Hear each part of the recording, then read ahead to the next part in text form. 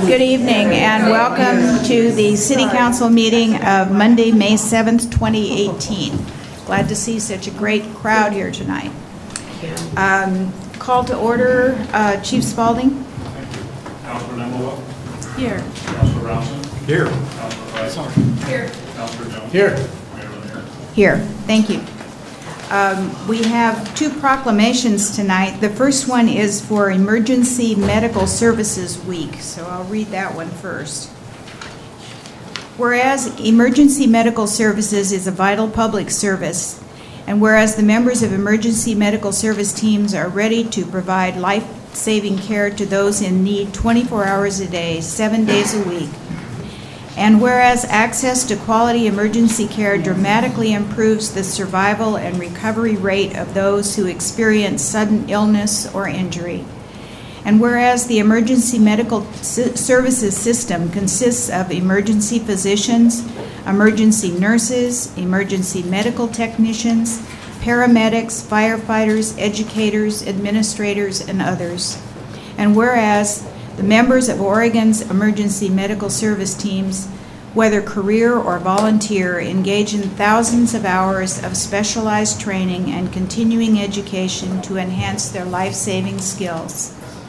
And whereas it is appropriate to recognize the value and the accomplishments of emergency medical services providers by designation Emergency Medical Services Week, I, Arlene Lemire, Mayor of the City of Astoria in the State of Oregon, in recognition of this event, do hereby proclaim the week of May 20th through 26th, 2018 as Emergency Medical Services Week, with the theme EMS Strong, Stronger Together. I encourage the community to observe this week with appropriate programs, ceremonies, and activities. We can have the representative up here now to present the certificates.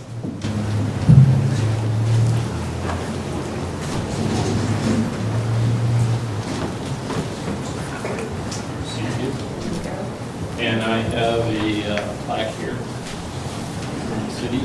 I'll read the plaque and everybody hear me. Medics Ambulance Service recognizes the City of Astoria for its continued support of emergency medical services personnel in the City of Astoria. National EMS Week, May 20th through the 26th, 2018. Hey, thank you very much. All right, thank you.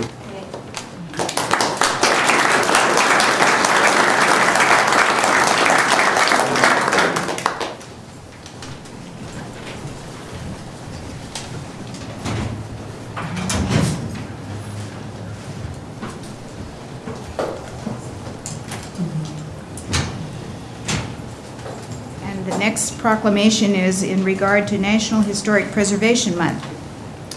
Whereas historic preservation is an effective tool for revitalizing neighborhoods, fostering local pride, and maintaining community character while enhancing livability, and whereas historic preservation is relevant for communities across the nation, both urban and rural, and for people of all ages, walks of life, and ethnic backgrounds.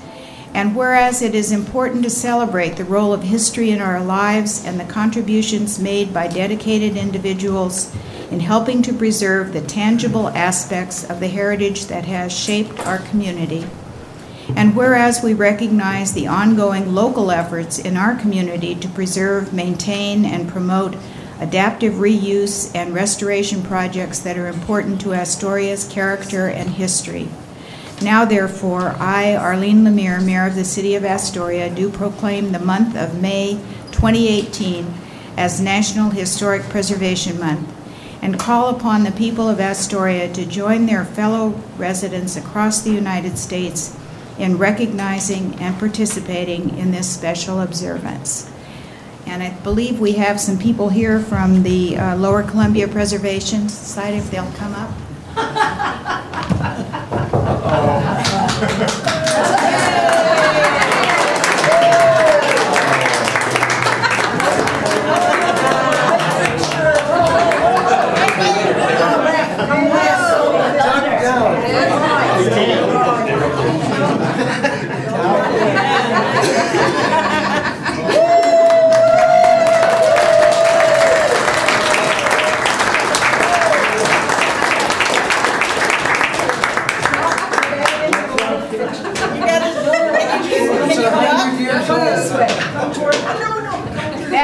by far the best mascot I've ever seen. That's a good one. Took a lot of work to build.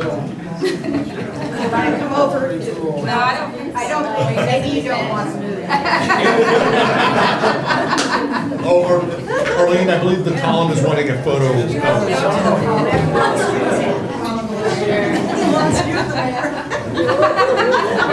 scoot her over towards you a little.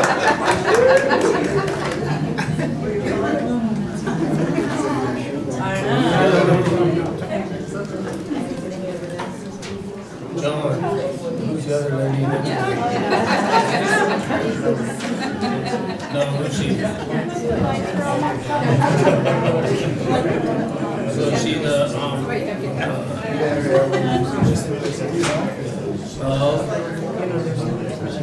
reservations? Come on, Ray.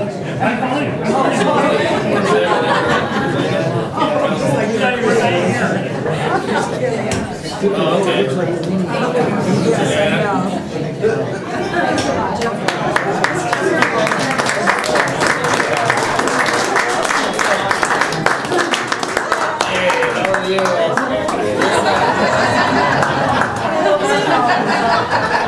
You're one of the most generation persons here.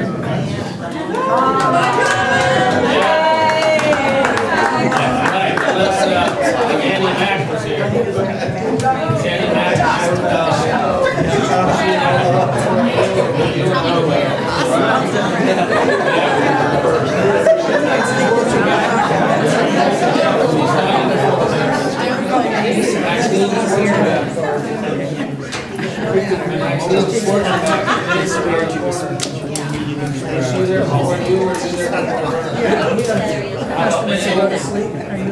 Well, thank you to Jeff Daly. I'm sure he was behind that. Next, we have reports of...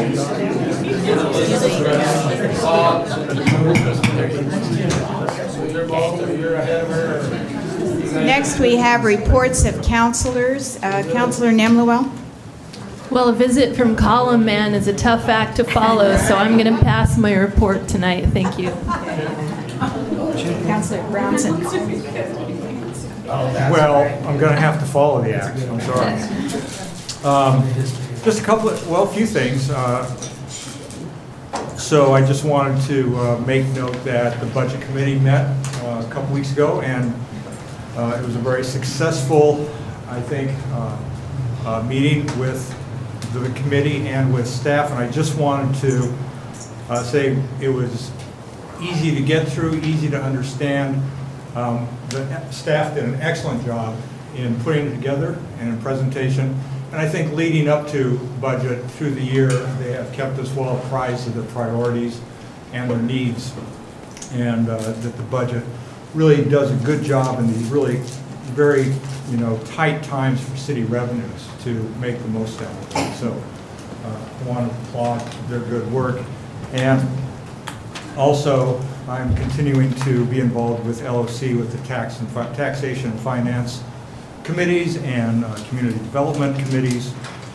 And it's just been a great learning process to understand the interactions between the city and the state, and what's important in being able to advocate for the city of Astoria as well as cities in Oregon to the state to help make this better for us. And there's a lot that went on. We had a work session where ODOT came and visited. Maybe you saw it in the Astoria. And I just wanted to point out that the proposal that they are offering us to do work out there is one that we get an opportunity over the next couple of years to take a good look at. And as we go forward, we get to opt out just about any time. So it's a great opportunity to take a look at traffic in Astoria and ways of making it safer and a little bit easier to get around, maybe. And finally, I had the opportunity to play mayor today, because the mayor was absent, and as president of the council, I got to go on a new cruise ship that came to call here. And this was a little bit unique. This is the smallest cruise ship that has ever come here. It carries 140 passengers. Very petite. It's the Silver Sea Expedition, Silver Explorer, and Silver Sea Expeditions. And it's basically an educational boat. And this is its first stop in Astoria. It's going to make a couple more. It spends our winter months down in the Antarctic doing exploration. When they get done here on the West Coast, they're going to go up to Alaska, across the Aleutians, to Russia, to Japan, and on down to Philippines and Hawaii, and then back down to South America. So very interesting. Captain Margaret Etlin met with us, and she was really interesting to talk to about what this cruise ship does and where it goes. So I really enjoyed that as well. And we got this little plaque from them, and we gave them a plaque, which we do for their first time. We're sharing this with the Port of Astoria, and I will be giving it to Frank Spence here to take to the port to hang on the wall. That's all I got. Thank you. Thank you. Councilor Price. Thank you, Madam Mayor. I want to compliment two of our, I was going to call it business sectors, but they're really just sectors. I was in my hometown, Charlotte, North Carolina, helping to do some family business for last week, and I had a night to get away, and I went to a place called NODA, North Davidson, which is the arts district in Charlotte. I've been hearing about it for years and how fabulous it is, and I really should go because I'm so interested in the arts, and so I finally did. And you know what? There's not one gallery in their arts district. So I was just, there are a lot of murals and things like that, not one gallery. So Astoria, we are cooking. And the other is that Charlotte is a big city. I don't know what the population is now, well over 1 million, and it's a banking center. And during the week there were 2 big front page stories that went on for 2 full pages on the inside about how some changes that were going to affect thousands of jobs in the city. And in all of these words, there was not one mention of the people that it would affect, what those people would do, what the citizens of Charlotte thought about these changes. And I read this thinking, you know, if the Daily Astorian, if KAST, if KMUN does a story about even one of our small businesses, we don't have businesses here that are anywhere near their size, it would always include the people, the residents, the effect on the citizenry. So again, I'm really proud to be here in Astoria. Okay, thank you. Councilor Jones? Good evening, Mayor. In the interest of ensuring all my neighbors have plenty of time to talk tonight, I'll pass. Okay. I just want to, again, compliment our finance director, Susan Brooks, and our city manager, Brett Estes, for the wonderful work that they did on the budget. We've heard horror stories of how budget hearings used to last 5 and 6 nights. And we, because of their preparation and everybody worked hard to get through the budget ahead of time, but we finished in 1 night and 1 hour. So it was wonderful, and it's all due to the preparation of you folks, and we really appreciate it very much. The second thing is that I was privileged to go to lunch out at Tongue Point to honor our local law enforcement. I thought it was such a nice gesture for the Tongue Point students, and it was the culinary department that prepared the meal. And they honored all the sheriff's department, Astoria, Gearhart, Warrenton, Seaside. I don't know whether Cannon Beach was there. Were they, Chief? No, I don't think so. But at any rate, I thought it was a very nice gesture on their part. And finally, this week we mourn the passing of an Astoria Parks and Recreation Board member, Aaron Crockett. Aaron passed away on Saturday, May 5th due to health complications. Aaron joined the Astoria Parks and Recreation Board on January 19, 2016, and immediately brought with him an energetic, youthful vitality that helped bring new perspective into our board. Aaron was a popular server at T. Paul's Supper Club, oftentimes earning the distinction in the Daily Astorian's Coast Weekend Annual Reader's Choice for Best Server.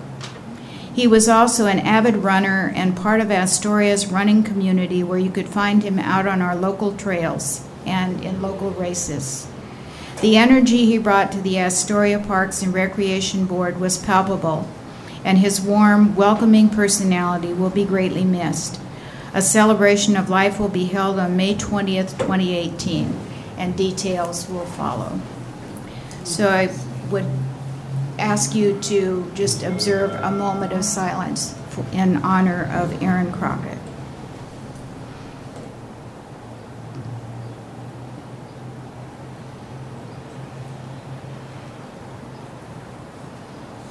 Thank you.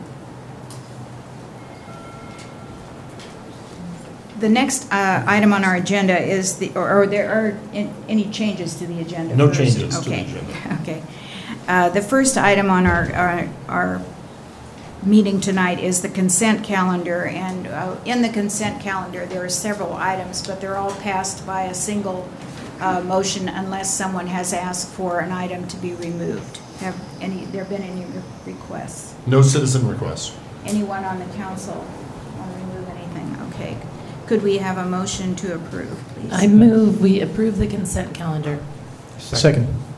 Okay. Let's see. Ms. Cosby, can you give us the roll call, please? Councilor Memelo? Aye. Councilor Brownson? Aye. Councilor Price? Aye. Councilor Jones? Aye. Mayor Lemire? Aye, thank you. First agenda item, our regular agenda item, is a presentation by the neighbors of Birchfield regarding Birchfield. And let's see, who is actually giving the presentation, okay? If you'll come to the dais then and state your name and address, please. And Mayor, while she's coming forward, I'll just give a brief intro to this. So following your February 14th special city council meeting where there was discussion about Birchfield, several Alderbrook residents have expressed an interest in adopting and engaging in an agreement with the city for the care and maintenance of the field. After the presentation tonight and any discussion, it's recommended that council, first of all, receive the presentation and determine whether to proceed with what to do with the property, and again, what is going to be proposed this evening by the neighborhood is a request to negotiate a maintenance agreement. So I'll The unbuildable property. turn it over. Hi, my name is Lisa Morley. My address is 4908 Cedar Street in Astoria in Alderbrook neighborhood. And is the presentation up? Yes, accessible? yes, you can just forward it. Got it.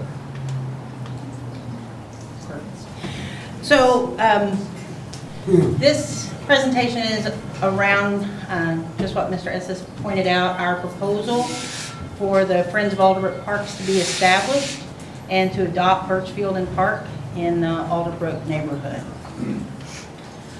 So it's not a long presentation, but just share some memories of long-term residents of the Alderbrook neighborhood about the park, the background of what we've done as a neighborhood just in the last less than a month. Give you some information that I know you've heard, just a slide to show some of the medical benefits, both health and mental benefits of parks and green spaces. And then share with you our proposal, our 5-step proposal, starting with our maintenance plan that we'd like to get your approval for to take over the maintenance of the park. Show some potential activities we would like to get reestablished in that space. And then our request for your call to action, what we would like to ask the city council to do. And share with you our petition that we started circulating just 2 weeks ago. And a little something about the petition. We went old school. So we were just really looking for people that utilize that park, that are in the neighborhood, We didn't go online, we didn't try and, reach out to any social media and blow this thing up. We just wanted to find out from local people that mainly live in the neighborhood and come and use that neighborhood, what their interest was in maintaining that as a park. And then hopefully answer any questions you have. I won't say I'm the expert, but if there's anything I can answer for you, then that's what I'd like to cover tonight. So just talking to, again, some of our long-term residents in the neighborhood, just a few quotes that they gave in the last couple of weeks. They played ball there 60 years ago. I'll always remember that. My children played in that park. That was a resident since 1964. I raised my 3 daughters playing in that park, a resident since 1957, still in residence in the Alderbrook neighborhood. I taught my grandson to play ball there. Now he's an all-star. You'll see a little picture of him a little bit later. He was in the park just yesterday playing. So the background is after we heard and some of us went to Bruce's meeting about what might possibly happen with the park, then we decided to have a meeting to get as many neighbors as we could together to find out as a neighborhood if we wanted to try and take over the maintenance of the park, to save that park, or what the overall feel for the entire neighborhood was on Birchfield. So this was our first meeting. So held on April the 7th. We had 31 individuals sign in for that initial meeting.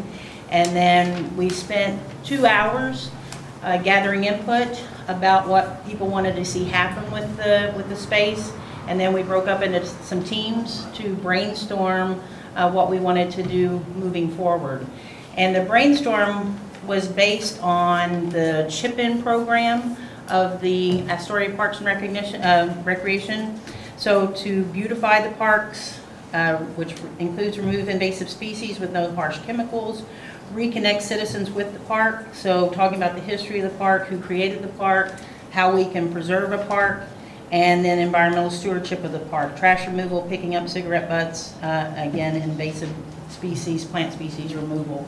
So that's what, when we brainstorm, that's what we wanted to try and come up with plans and proposals and ideas for as large a number of the people in the neighborhood as possible. So the outcome of that meeting, 31, the first thing we did was we went around and everybody introduced themselves and asked what each person wanted to see happen with that space. And I flip charted all of those responses, and while there's some variation on what to do with it moving forward, all 31 attendees clearly stated they would like to maintain that space as a usable park.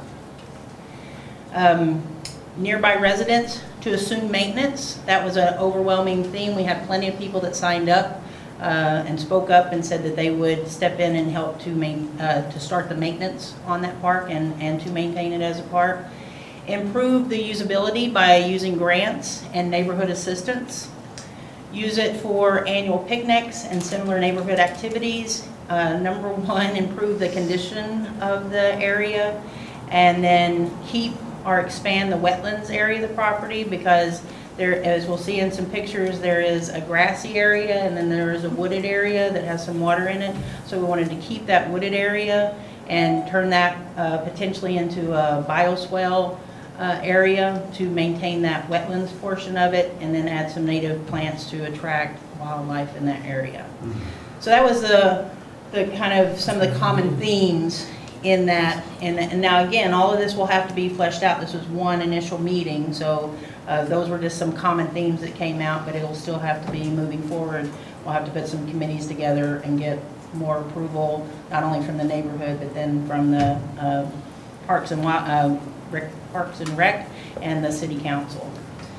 So on the health benefits, so healthy parks, healthy people advances the fact that all parks, urban and wildland, are cornerstones of people's mental, physical, and spiritual health and social well-being and sustainability of the planet. So it's a small park, but it's kind of our neighborhood park, and we feel that this is true. There's a ton of studies. There's a ton of peer-reviewed, analyzed, validated data on the health benefits of nature. Some of the, I think the 3 main ones for us. For children, outdoor play in a natural setting can improve motor strength, balance, and coordination. For the elderly, time outdoors in a natural setting can improve cognition, and exposure to nature can improve depression, anxiety, and attention deficit hyperactivity disorder. So all the rest of them kind of play into that same theme. But again, there's been studies going on for many years about the health benefits of both urban and wild areas. So the recommended percentage to be allocated to open and or green space is 15 to 20% of the urban area. So our proposals tonight are to, number one, to formalize the Friends of Alderbrook Parks Neighborhood Action Committee, to complete the memorandum of agreement, the MOA between the Friends of Alderbrook Parks and the City of Astoria for both maintenance and beautification of Birchfield and Park, to assume maintenance of Birchfield and Park, to then start on the proposals around the beautification and use of the park, and then to start establishing some activities, some ongoing annual activities to take place in that park. So in the effort to look at this with the chip-in, those 3 areas for chip-in, we wanted to associate each one of our steps with where it would fit into those 3 goals of the chip-in process. To reconnect citizens with their parks and environmental stewardship, we held our second meeting to again keep ourselves connected to that park, start moving into the environmental stewardship space of that area. That one was held 2 weeks later on April 21st. This time we had 33 individuals that signed in for the meeting. And the outcome of that meeting is that we did agree to formally submit the request to start the Friends of Alderbrook Parks neighborhood group. And then we began the circulation of our petition to save Birchfield and Park. And that was a shot of that meeting as well. So this is a Google Map overview of the park space. Not everything in that wooded area is included in the 4 taxable city lots that are included. The grassy area is, and part of that wooded area is included. So step 2 would be to complete that memorandum of agreement and then to assume maintenance and beautification of Birchfield and Park. We got pretty excited about it, so we started last weekend with the mowing of the park. So we did it last year too. Did it last year. So it hasn't been really maintained for about the last 4 years by the parks because of the funding. So we are, excited to be able to step in and start taking over maintenance of that. So this was done last weekend, and the taller grass over on the right-hand side, still a little too wet to mow there. So he mowed the dry part, and then we'll see this weekend they mowed the rest of it whenever it dried out. So we want to begin immediate responsibility for mowing the field area of the park. And we want to maintain removal of invasive plant species, make sure we're doing trash pickup and disposal, debris removal, and address hazards. So in the addressing hazards, again, we've already done that. There was a tree that broke off and was leaning, and it wasn't all the way down, so we removed that hazard. And then for step 3.1, because this is what happened this weekend. So when you approve us tonight, as we fully anticipate that you will, we promise that we will maintain this park night and day and night. So that's what happened this weekend. We had that young all-star went out with his push mower. And not too many people knew the bases and home plate were still out there. They are. They were just covered up by the grass. So young Gunner here took his push mower out there, and he mowed squares around the bases and the home plate, so we could actually use it. And you'll see here in a little bit they actually used it for a pickup game, a family game this weekend. And then Mr. Abrams there went out there at night to make sure that we were keeping it maintained. So Abrams, sorry. We will we will maintain it day and night. So we are committed to not only maintaining but making this a useful space for the neighborhood and for Astoria. So to beautify our parks, reconnect citizens with their parks, and to maintain environmental stewardship. One of our first steps that we've talked about in that meeting, once again, everything has to be approved. We know we can't just go out and make changes without approval, but one of the first things we talked about was adding 2 or 3 park benches for people to be able to sit down and actually see the wildlife as well as watch the games that are going on out there. Add dog waste stations so that so that the kids out there aren't running around in any dogs that go out there and utilize that space as well. And then, again, possible walking path around the perimeter grassy field area. Once again, the perimeter close to the woods so that people can go out, still see in the wooded areas, see the wildlife. We've got deer and ducks and all kinds of birds and wildlife that go down there. So that was one of the potential things we talked about just around that perimeter. Just to give you an idea of some of the conversations. Everything has to be, approved, neighborhood and city council and parks and rec. We know that. And then here were some of the activities that came out of those brainstorm conversations we had. There's been an annual picnic. I think it hasn't happened, I know not last year, maybe not in the last 2 years, but at least not last year. So we talked about that'd be a perfect space to hold an annual picnic. Easter egg hunts, annual bird counts. There's 3 or 4 different types of annual bird counts that take place, both Oregon sponsored and Audubon and nationally sponsored, that we could utilize that fielded area for.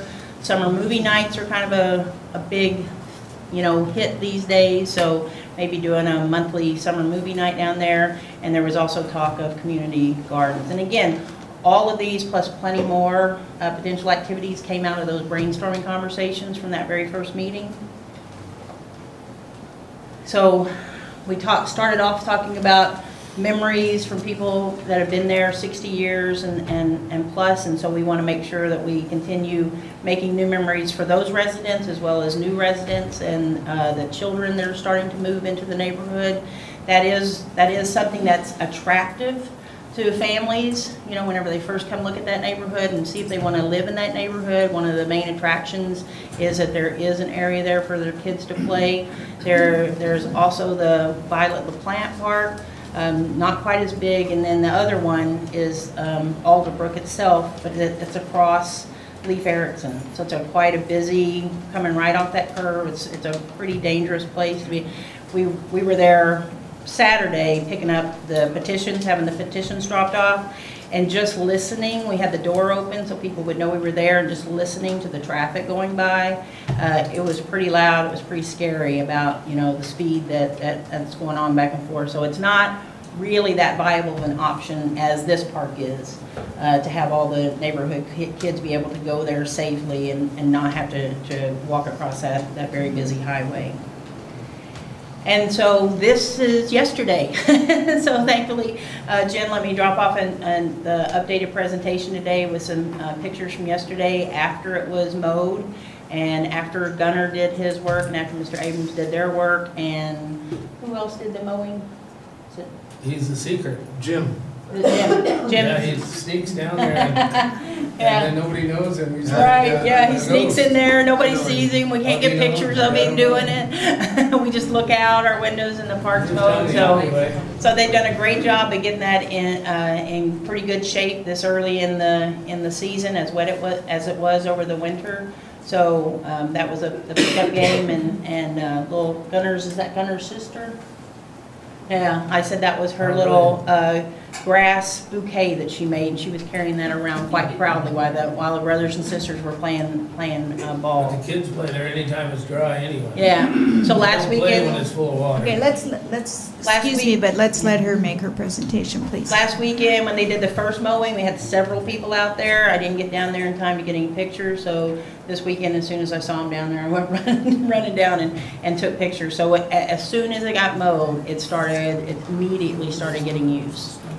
So started out with former memories, and now we're already starting to see new memories being made immediately as soon as it started being mowed. So our next steps is to formalize the Friends of Alderbrook Parks group with Astoria Parks and Rec, complete the MOA, immediately assume maintenance, mowing, invasive species removal, trash pickup, debris removal, address hazards. Begin reaching out to the experts. I've already started talking to different departments and groups that are going to be a huge help to us in this planning the design and implement the maintenance and the developments. Because once again, we've got the wetlands area, even though it's not an official native wetlands area, it is being utilized as that with the runoff. So we want to make sure and get the right people involved. So of course, Astoria Parks and Rec, the North Coast Watershed Association, which I've already started conversations with, the Wildlife Center of the North Coast, went out and talked to them this weekend, the Clatsop Soil and Water Conservation District, the Oregon Master Gardeners, talked to them, and they're the ones that turned me on to the North Coast Watershed Association. They would like to get involved a little bit later when we are further on in our plans. The Tongue Point Job Corps Centers, already been talking to them about being able to utilize some of those resources to help us with the work, and the Clatsop Community College. And then begin researching and writing grants to fund improvements. We already have one grant writer in the neighborhood that's already volunteered to help with the grant writing. Plus we have somebody else on the team that has a friend that's a grant writer and has already reached out to them. So that's a pretty big win. Being able to have grant writers already at your disposal is a pretty big win. So our request to the City Council tonight is asking you to vote tonight to permanently remove Birchfield and Park from consideration for sale, and to approve our request to move forward with the Friends of Alderbrook Parks agreement. Our petition, I didn't know if you needed original or copies. I didn't know if it mattered, so I have both. I don't know who to give this to. We got 156 signatures. This is copies, this is original. So we were able to gather 156 signatures. Again, the majority of them were in the neighborhood, or they visited the neighborhood. We didn't go to Fred Meyer's and sit outside. We didn't go to Safeway and sit outside. We just circulated this in the neighborhood to neighbors and friends. So those are the 156 signatures. We started out with 149 this morning, and we ended up with 156 by tonight. So I don't know who to give this to, and if you want the original or the copy. Okay. Copies are fine. Perfect. Yeah. Great. Thank you. And then, are there any questions that I potentially can answer for you? Before we have any questions, I just want to thank you very much for this presentation. It was very professionally done and impressive.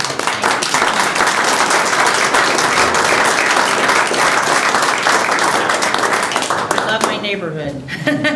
I love my neighbors and I love my neighborhood. Okay, are there questions or comments from the council? Well, I'd be happy to start out. I don't really have any questions. I really want to thank you for your presentation. You know, this is, when we started this process of looking at possible properties to sell, the intent was pretty strong, because we had just spent a lot of time talking to Parks and Recreation about how difficult it was to do all the things that they needed to do. And Birchfield was a good example of what was getting bypassed, as you pointed out. And when we went out and we asked for more money, we ended up, I went and talked to hotel owners, saying, well, we'd like to ask for more tax money from you to help support our parks. I bet they just jumped right on that. Well, and the important part of that to me is that part of the conversation was that if we're going to ask the business community to throw in more, the city needs to make sure that we're doing everything we can to make our parks and rec manageable. So this was just one of the ways to kind of explore that possibility. And I just want to say, I won't talk a whole lot more about it. I just want to say in general that I think this is a great outcome in looking at these things. When we met on February 14th and we talked about this, immediately after, We have the post office part Right. adopted. Right. We have an installation going in at Tidal Park, and so they were just kind of taken off, and then all this response from Alderbrook. You know, I've been listening to it. I talked to Jim, a variety of people about this. I've gotten letters about it, and just the enthusiasm and the way the neighborhood has come together on this, I just think is great. Awesome. I know it's not a question, I would like to say, I think, I don't know how much background we all knew, but I think when we found out about the chip-in and about the Friends of possibility and potential, I think we were thrilled to be able to step up and say, we want to contribute. I personally, I don't think many of us think that government's responsible for everything. I think we all work as a community together, so I think we're thrilled to be able to work in partnership. Yeah, I think it's great. Any other comments or questions? Well, yeah, I think it's terrific seeing so many different groups of neighbors throughout the community come together. As depicted in the article in the Daily Astorian today, terrific article about, again, the visual arts display at Tidal Rock Park and the Clatsop County Master Gardeners doing the improvements in the Learning Garden at Alderbrook Park, and I'm really glad that the possibility of a sale of Birchfield has inspired the enthusiasm of so many neighbors to come up and indicate an interest not only in maintaining the park, as some folks like Mike Abrams has done in the past, but to actually improve the park. Simple things like park benches, just to make it a little bit more enjoyable for more people to be able to take advantage of the park for years to come. So I'm really pleased to see so much enthusiasm from the community and from our neighbors to improve our parks. Well, ditto, as they say. I do want to hear from our Parks Director, Angela Cosby, or for our City Manager, Mr. Estes. What do you feel about this? I have one small concern, could be bigger, which is that, well, of course, when we talked about selling these parks, we were always interested in what do the neighbors say first. And so you had your say here, and it's really quite a beautiful one.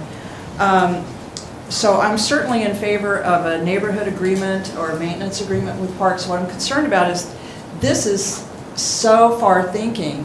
This is more in terms of a master plan, such as been done for McClure Park or even Shively. And my concern is that a burden to the Parks Department, something that we're trying to take the burden off, particularly administration. Not creating new parks was number one in the Parks Master Plan. And so I'd just like to hear, again, what's the Parks Department think about this plan, and how can we go forward? Angel. Sure. Ms. Morley and I actually spoke about this a few weeks ago, and she shared with me her hopes and what the community had discussed and hoping to develop the park into.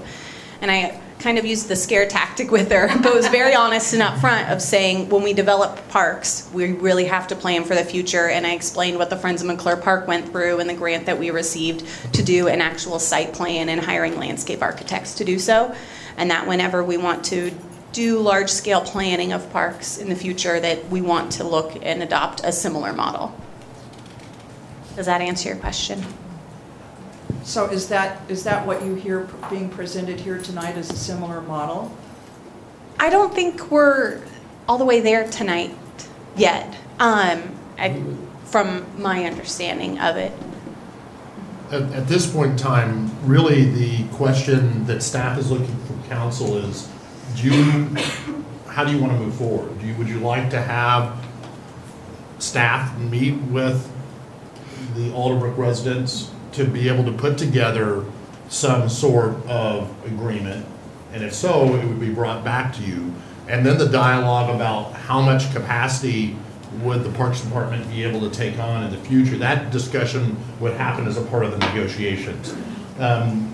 Ms. Cosby has, been able to meet with some of the residents to be able to talk about what would that look like, but we haven't been given the direction to even start those negotiations at this point. So those haven't really even happened as to even conversations about what is even doable from the City of Astoria's Parks Department side.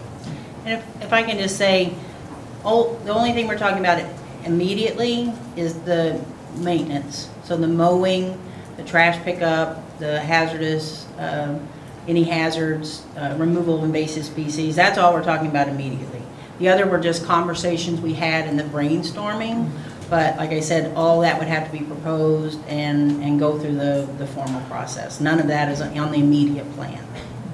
Well, just to put a button on it, I'm certainly in favor of the basic Friends agreement that we have with other parks, and I congratulate you on putting this together and getting your neighborhood to come together and save this piece of parkland. Thank you. Yeah, I'm in favor of having the group continue the development of a Friends agreement to be brought to council for approval in the future once Ms. Cosby and the Friends group have worked out the details through staff.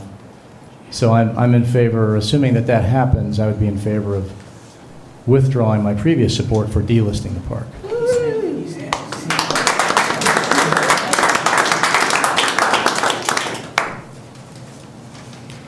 Anyone want to make a motion or?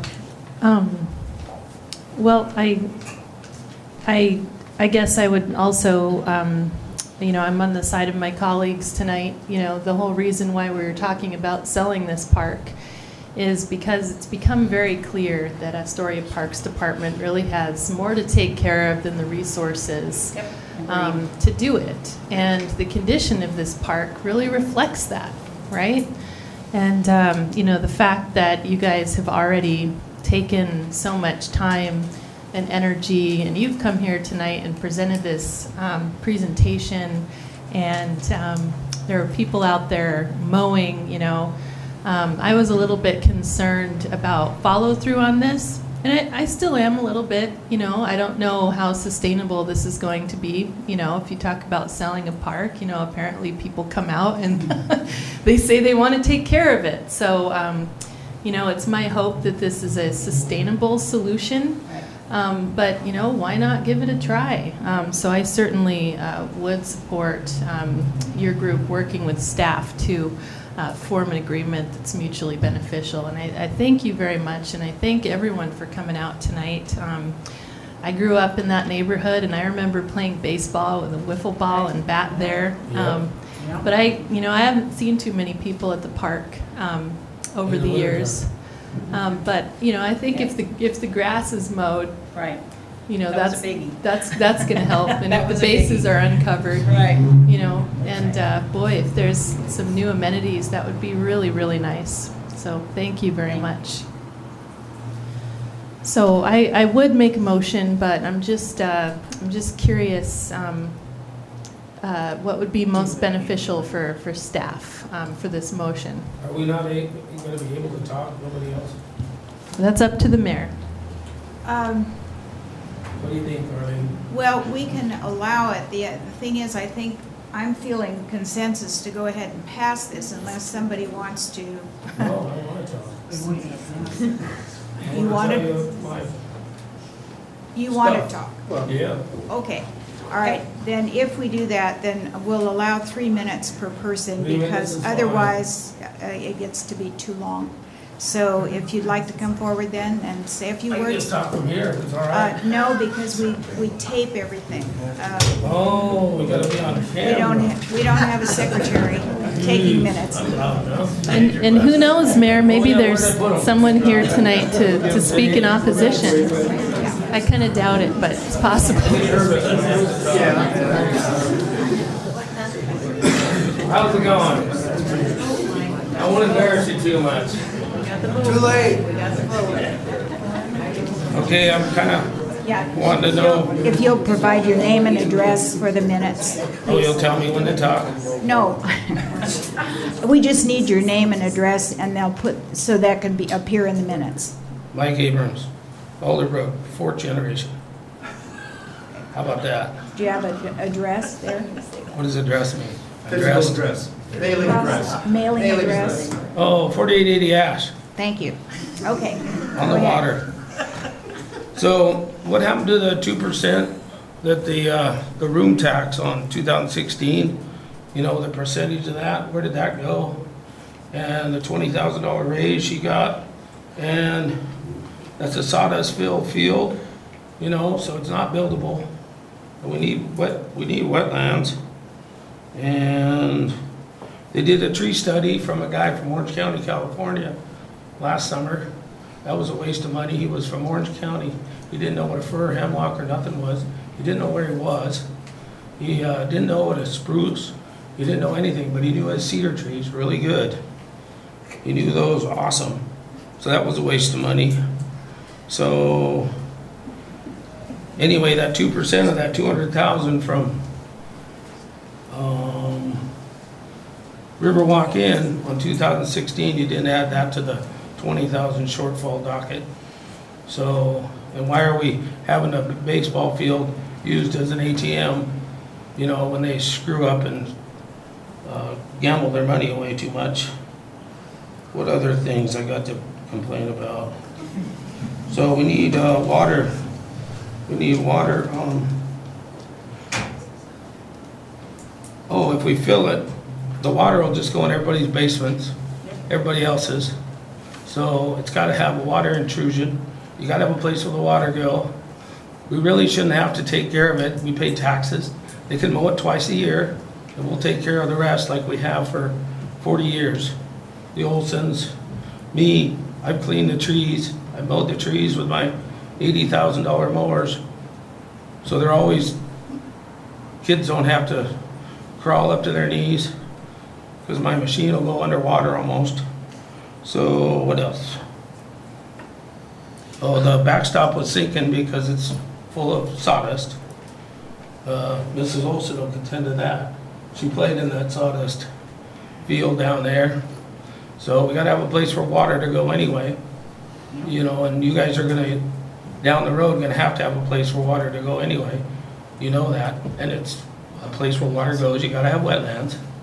And in the wintertime, it floods all the time, and that's when a lot of people drive by and say, oh, nobody's playing in it. Well, in the summertime, when it's dry, people play in it. So, if I said it right, if I said it wrong, I'm sorry. If I said it right, perfect. Hurry. Did I go over my 3 minutes? Nope.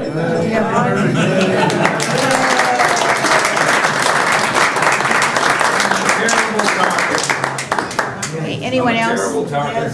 Yes, go ahead, sir. Did you agree that? Yeah,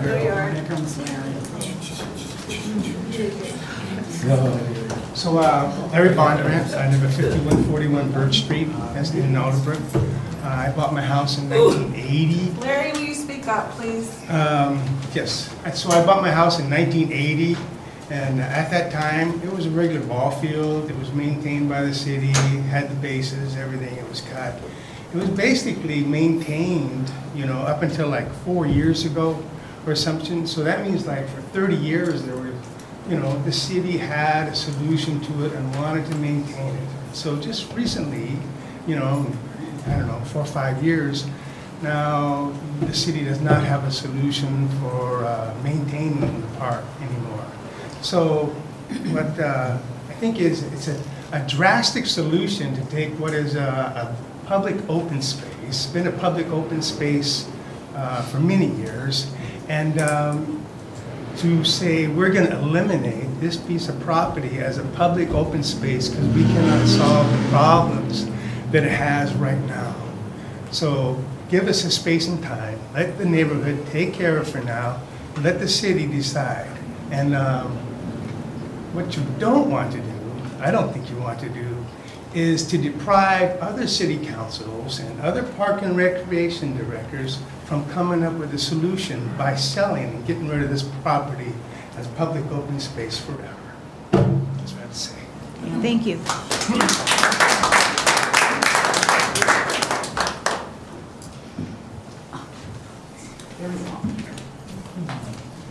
Hi, I'm Cheryl Wade. I live at 486 47th Street in Astoria.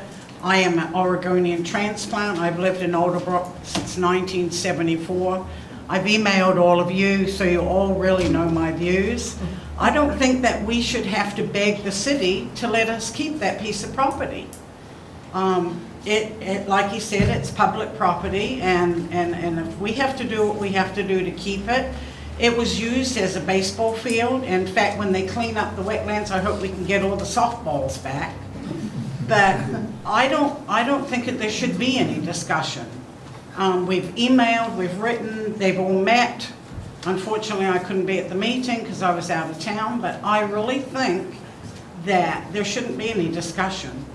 If the people in Alderbrook, and Bruce is now an Alderbrook person, and the city's well aware of how strong Alderbrook community is, and if they say they're going to do it, we're going to do it.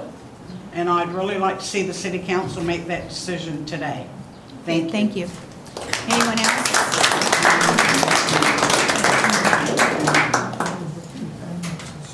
Okay. Oh, I'm sorry. Okay.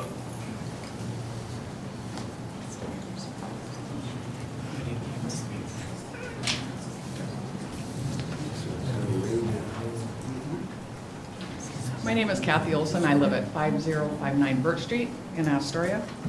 I'm happy to say that we're moving forward, but I have one thing that really concerns me and bothers me. And so I have to tell you, even though I know we're moving forward, I don't want to be a wet blanket, but this is what I have to say.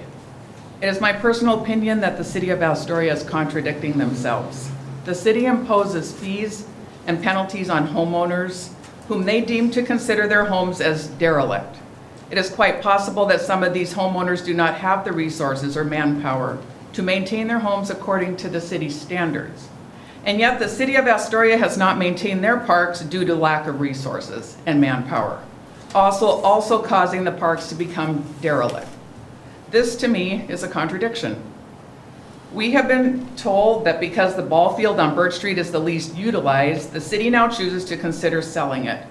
In simple terms, this ball field is not utilized to its full potential because the city of Astoria has dropped the ball, no pun intended, and no longer maintains the field.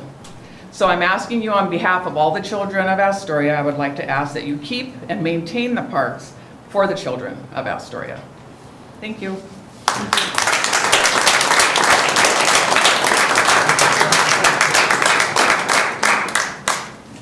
Okay, could we have a motion? Unless there's someone else. Anybody else?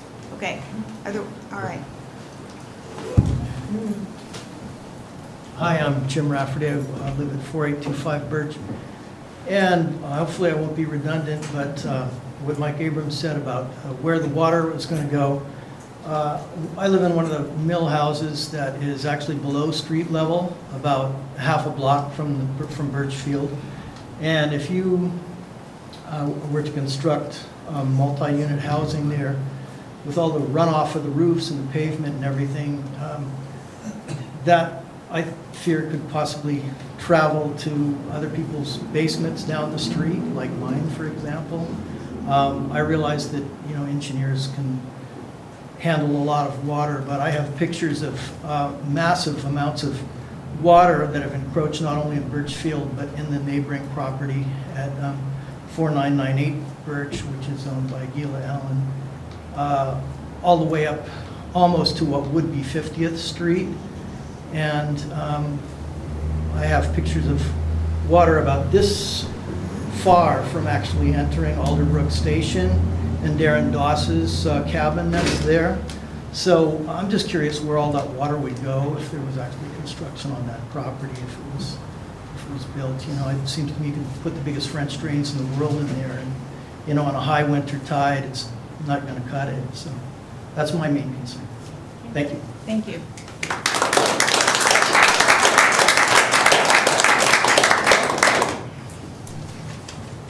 Okay, someone want to make a motion? Councilor Jones, would you like to make the motion? Mr. Estes never had a chance to answer your earlier question. What would be most useful to staff as far as framing this? I think it's just if your interest is to negotiate some sort of maintenance agreement with the residents of Birchfield, or the organization which has been established, make that a motion. And then our Parks Director would be able to work with them to be able to come to some agreement. And again, it appears that the primary focus is going to be maintenance at this point in time.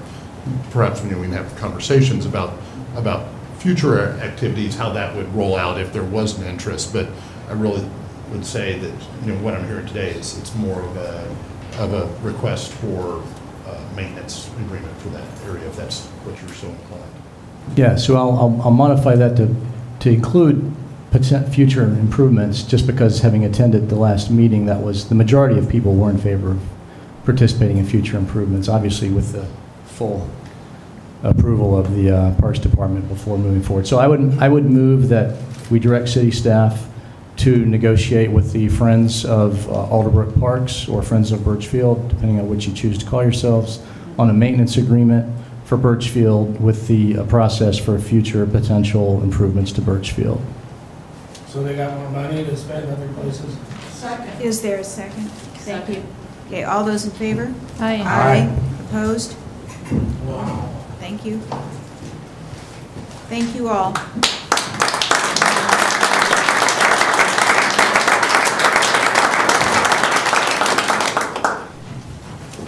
Okay, one thing I would plead with you, if you find any places that we can use to build for affordable housing, please let us know, because that's an overriding problem in this community. And while we want to keep the parks as much as we can, we also don't want to increase the homeless problem. So I would plead with you to help us on that. Thank you. Can I speak to that? I'm talking about the park. No, we're not. Available for housing. No. And could you speak to that piece of property could be used as low-income housing? No, not at this time. At the end of the meeting, if you'd like to, then it's open for open discussion, but we're talking about this now. Yeah, okay. And I'd just like to make a couple quick comments here on, and I really appreciate what the neighborhood of Alderbrook is doing here. And I think it's a great thing, it's going to be a big help. But, you know, if you have particular concerns about things that are happening in the city, your counselors, we have phone numbers, emails, we're happy to have those discussions with you about specifics. That's one thing. And the other thing is that,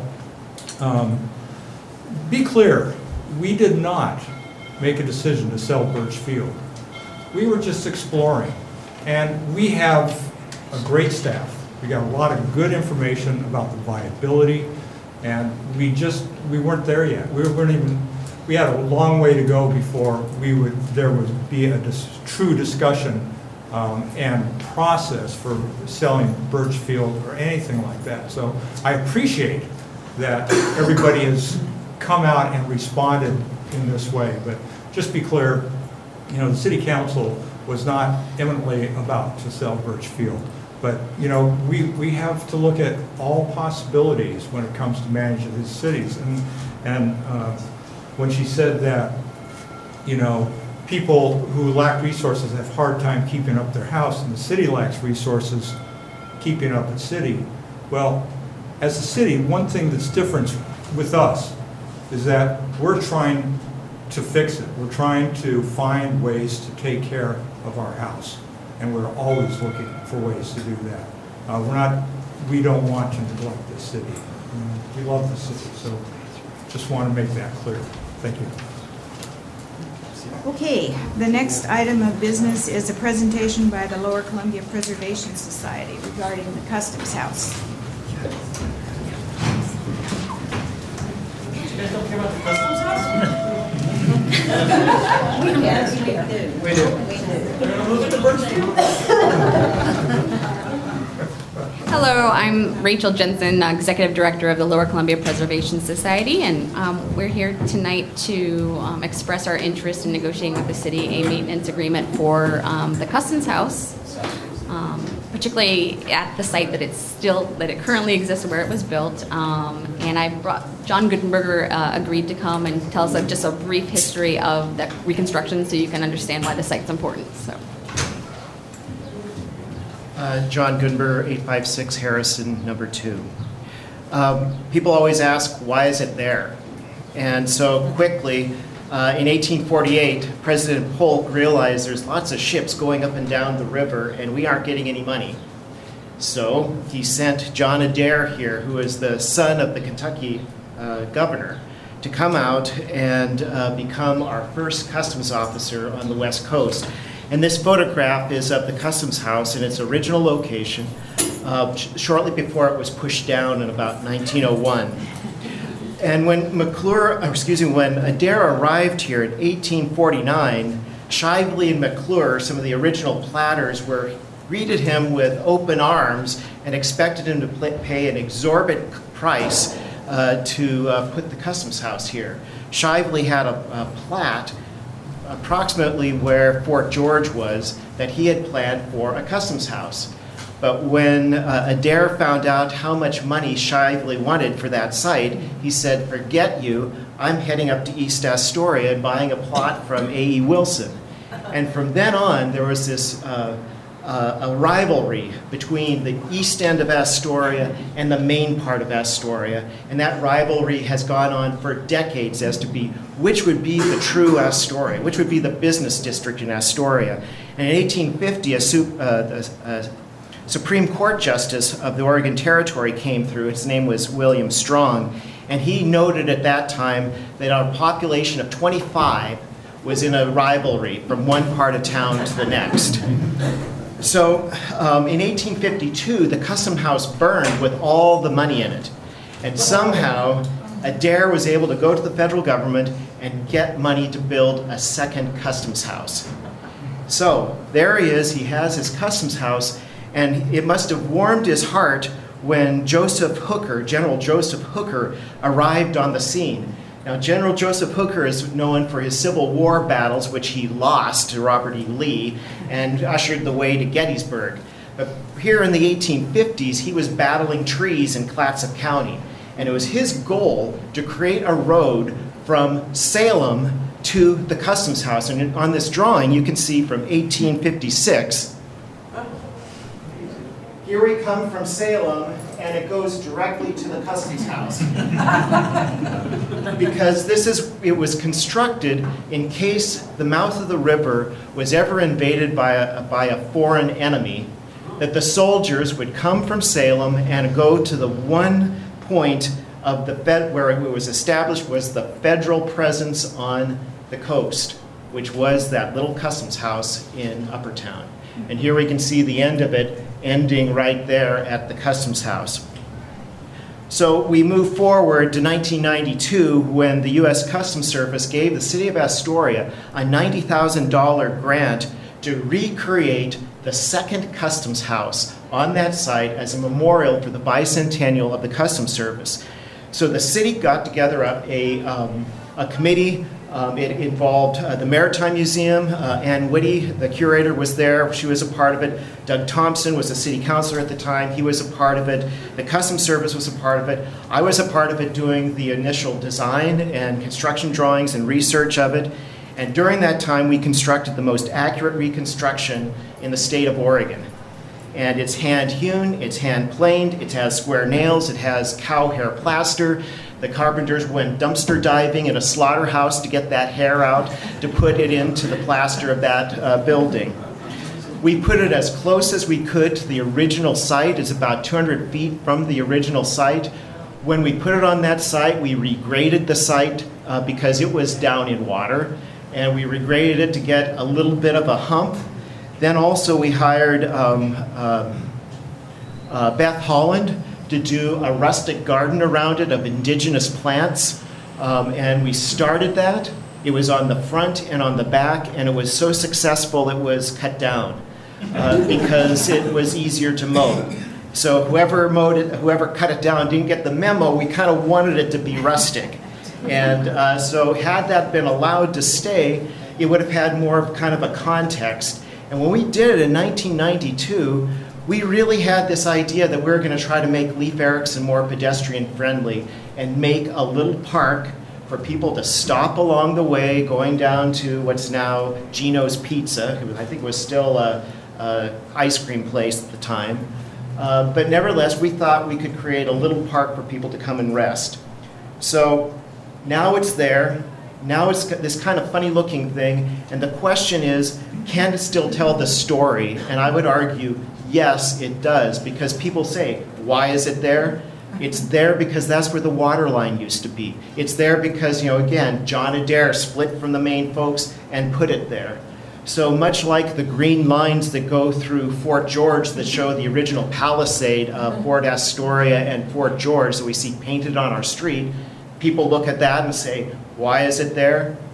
People can look at the Customs House, why is it there, and learn from it. We have some brief little plaques there that give some explanation, and there could probably be some other ways that maybe Rachel can talk about, of ways that we could interpret that and make it a better learning experience for the local folks.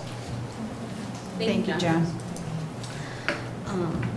So it's the board of the Lower Columbia Preservation Society has discussed this. We've talked with Angela, but of course we haven't yet been able to get into negotiations, and so that's why we're here.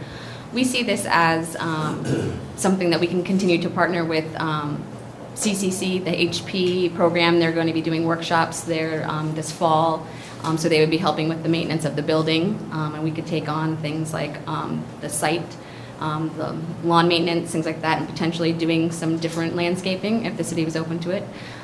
We also think we could promote it a little bit better, do more online interpretive things so that people can get more of the story behind it and why it's there, potentially make it a more popular stopping site, a place for photographs, things like that. We can do social media things to get it used more, and so people understand it really does have a fascinating history, and it was put there very close to where the original was. It's not an arbitrary siting, and so we think that that's really important. And one of our we did strategic planning this last December, and one thing we did when we changed our mission was to include sites. And so this kind of fits really well into our mission of now trying to also include historic sites as important places to preserve and promote, not just the architecture. So we hope that you'll let us start negotiating an agreement. Thank you.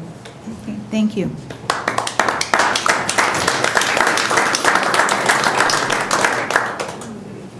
Okay, City Council discussion.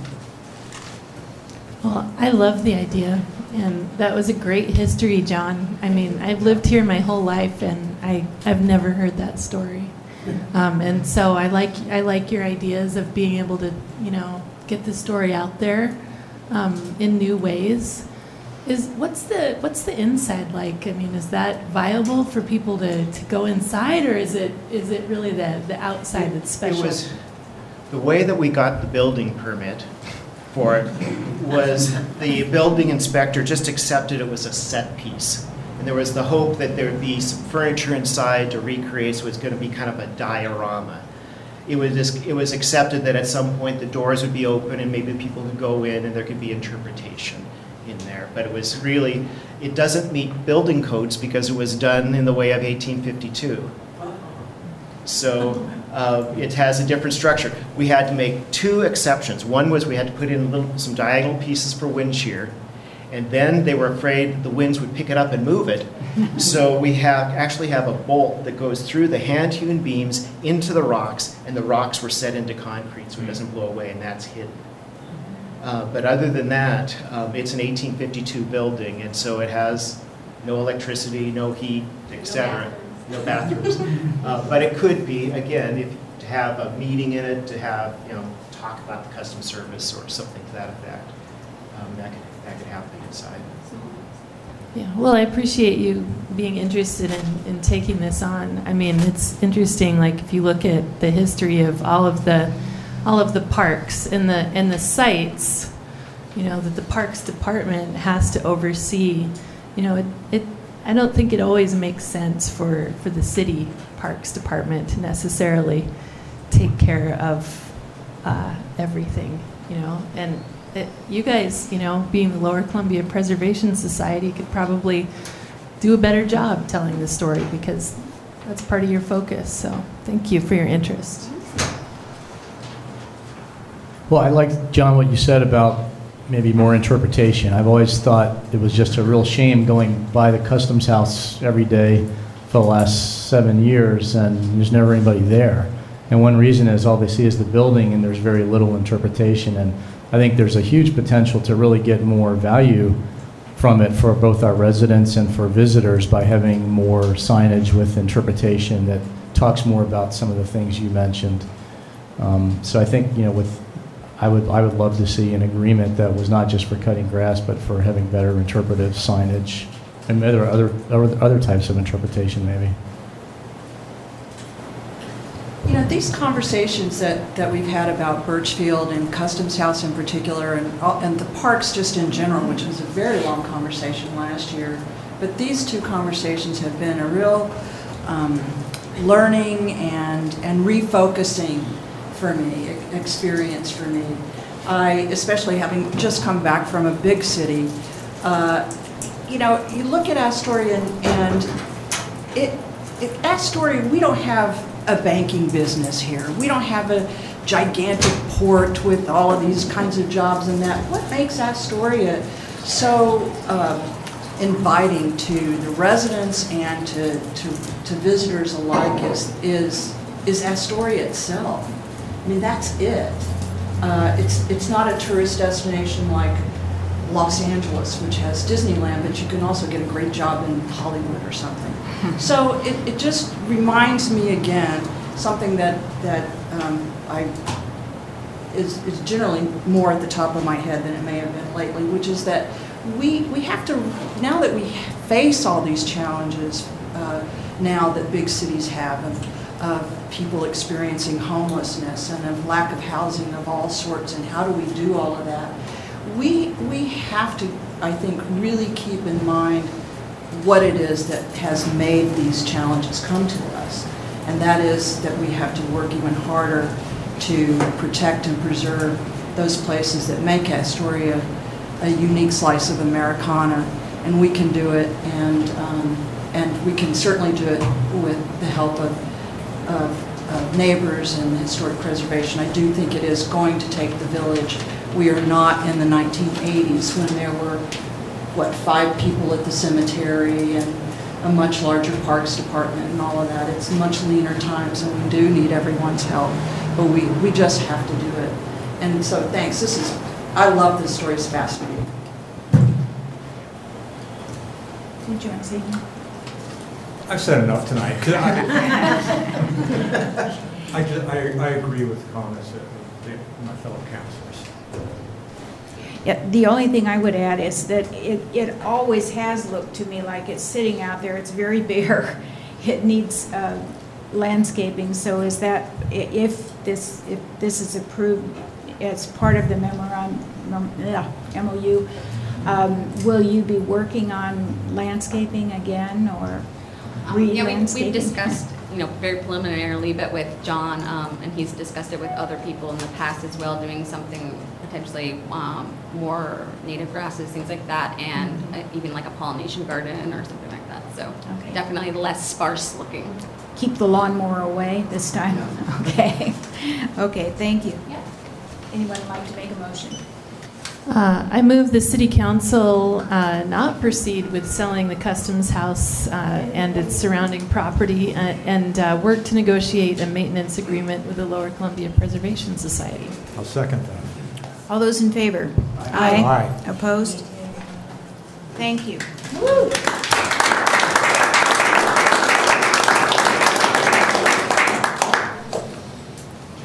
Okay, our next item of business is a public hearing and first reading of telecommunications service tax ordinance. Okay, Mr. City Attorney. Good evening. Oops, they're broken. This item is a proposed ordinance to impose a 7% tax on telecommunications services. As presently existing, our standard telecommunications provider, Quest, pays 7% on its gross revenues. Those providers who have telecommunications services through cable don't pay anything on their gross revenues. And that's primarily Charter. What this proposal will do is impose a 7% tax on telecommunications services provided by cable operators primarily. The way it's written is it would impose a 7% tax on anyone who does not have a franchise agreement with the city. This is not a new issue. The state of Oregon authorized communities to impose a 7% tax way back in 1989. The city we originally proposed this a similar ordinance back in 2012, and the council at that time decided not to proceed with it. So it's essentially the same ordinance that existed then. Okay, can you clarify this? This would be a 7% only on the telecommunications portion of... That's correct. Charter. Essentially charter, but activities. anybody else who provides telecommunications services without a franchise. So it just occurred to me, cell phones. So we don't have a tax on cell phone usage because we don't, there's something fundamentally different about it, or it hasn't been determined? Well, there's several things that are fundamentally different. One is cell phones don't utilize our rights of way to transmit their signals. So we have no legal basis in that sense to charge them a tax. Would a cell tower Also, be such a thing? federal law prohibits us from doing it. So okay. What was the council's reasoning in 2012 to reject this very similar proposal, or the same proposal? Interesting question. The only thing I can remember is Mayor Van Dusen saying no new taxes. So there wasn't much other discussion about it. I mean, it seems like we always need more money. I mean, and so what would be the downside of this? I'd love to speak to that. Well, the downside, I suppose, is that folks who utilize charter for the telecommunications services could recognize an increase in their rates. Okay, thank you. This really boils down to, though, what's about fairness. So Quest has to pay it. It's the same service. It's legal for us to do it. I mean, the other alternative would be to, if we're going to be fair, is to take, dispose of the 7% to Quest. So I think it's just fair for competitiveness. Telecommunications is telecommunications, same deal. That's pretty much the concept, and it's not unique at all to the city of Astoria. Most communities that I'm aware of impose this tax. Any other questions? How did the 7%, how was that derived? Legislative is a number come up by the legislature. Because I guess I didn't read it that carefully, the resolution, because the memo says 5%, and then where's the other 2 come from? If your memo says 5%, you got an older version of the memo. Okay.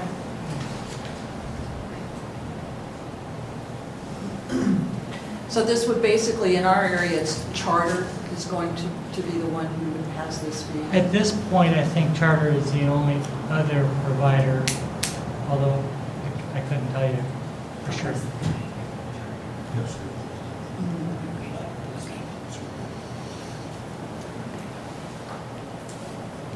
Do we have any more questions? Otherwise, I will open the public hearing. Thank you. Okay, we'll open the public hearing. If you want to speak to this, if you'll come to the mic and state your name and address. Mayor, you representative from Charter 10 minutes. Is that how much time you're going to get? How much time do you think you'll need? 5 minutes? 7? Okay. Okay, we'll go up to 10 then. I mean, I can talk really fast. I'm Robin Smith. I'm from Charter Communications, and I'm the Senior Manager of Government Affairs. Our office is in Vancouver, Washington, at 222 Northeast Park Plaza Drive, but I live on Hayden Island, and I love the Columbia River. So I'm happy to be here today in Astoria. But what I want to talk to you about is the basis for the fee. So there's no rational basis for the fee. To the extent that the city intends to impose any new taxes or fees on charter customers, regardless of the service, we believe it's unwarranted and unlawful. If the intent is to tax the internet, the city should recognize that the internet is an important service in today's economy, and adding a tax to that service is unwarranted and unlawful. Astoria residents rely on internet service for work, for school, and all manner of information critical to their daily lives, getting the weather, health information, job searches. It's unfair to burden customers with a new internet tax when the city is already fully reimbursed for the use of the right-of-way with our 5% franchise fee. Let's be candid, this is a tax, not a fee. Fees are imposed to recover costs, taxes to raise revenues for the general fund. Charter's internet service does not impose any additional regulatory costs or right-of-way burdens on the city. As such, there's no basis to impose an additional fee on customers. It is a tax. So what is the customer impact of this action? If the purpose of a utility license ordinance like this is to secure fair and reasonable compensation for its residents, realize that any tax imposed on customers as a result of this ordinance will be, 1, passed through to customers, and 2, line itemized on the bill indicating the origin and the amount of the tax, just like the 5% franchise fee we already pay. For example, if the city imposes a 7% tax on Charter's broadband, voice, video, the typical customer would pay almost $11 every month in city-imposed taxes, which would appear as a line item on all of the customers' bills in the city of Astoria. Last year alone, Charter's customers paid $121,700 plus in franchise fees to the city. Additional taxes will not encourage the adoption of broadband services or higher speeds of service. Again, I want to make sure it's clear that there's really no authority to impose additional licensing requirements. It appears that the city is imposing, in addition to the franchising agreement we already have, new licensing requirements on Charter's use of the right-of-way, which would have to be renewed, and we'd have this process we'd have to go through. Charter already has a franchise authorizing and regulating its use of the right-of-way. Any additional licensing requirements, such as this ordinance, are unnecessary and unlawful and appear to violate the Cable Act. In closing, when considering the negative financial impact on customers, we hope the city reconsiders its position and withdraws the proposed ordinance. Rather, we would welcome the opportunity to discuss ways to promote deployment and adoption of broadband service throughout the community. In the event, however, that the city intends to move forward as proposed, we believe the ordinance is unlawful as applied to Charter's customers, and we'll submit our legal position to the city for review and consideration. And just as a final thought, I'm not a lawyer, and I just wonder if you've considered, under federal law, the difference between the tax and the fee and how that is getting applied in this situation. I made it under 6 minutes. Okay. So thank you. Do you have any questions for me? Could we? Yeah, I'm still going to take the position that a phone is a phone is a phone, and the phone is not internet. You're using a cable. If I get a package and I get a phone in that package, now I've seen it. You advertise it all the time. $39.99 for cable, $39.99 for cable for internet, and $39.99 for a phone. So if I choose to have the phone, then I would be taxed just like if I chose to have that phone from Quest. I would still pay that tax. Now, on $39.99, 7% is like $2.10 a month. It would cost me, in addition, to have that phone. Because it's one of the things that, we all look at these specials and we make these deals, and then we get our bill, and there's all these little fees and taxes at the end of it that pile it up. I get that. This would increase my bill. Right, By you would be- $2.10 per month, roughly speaking.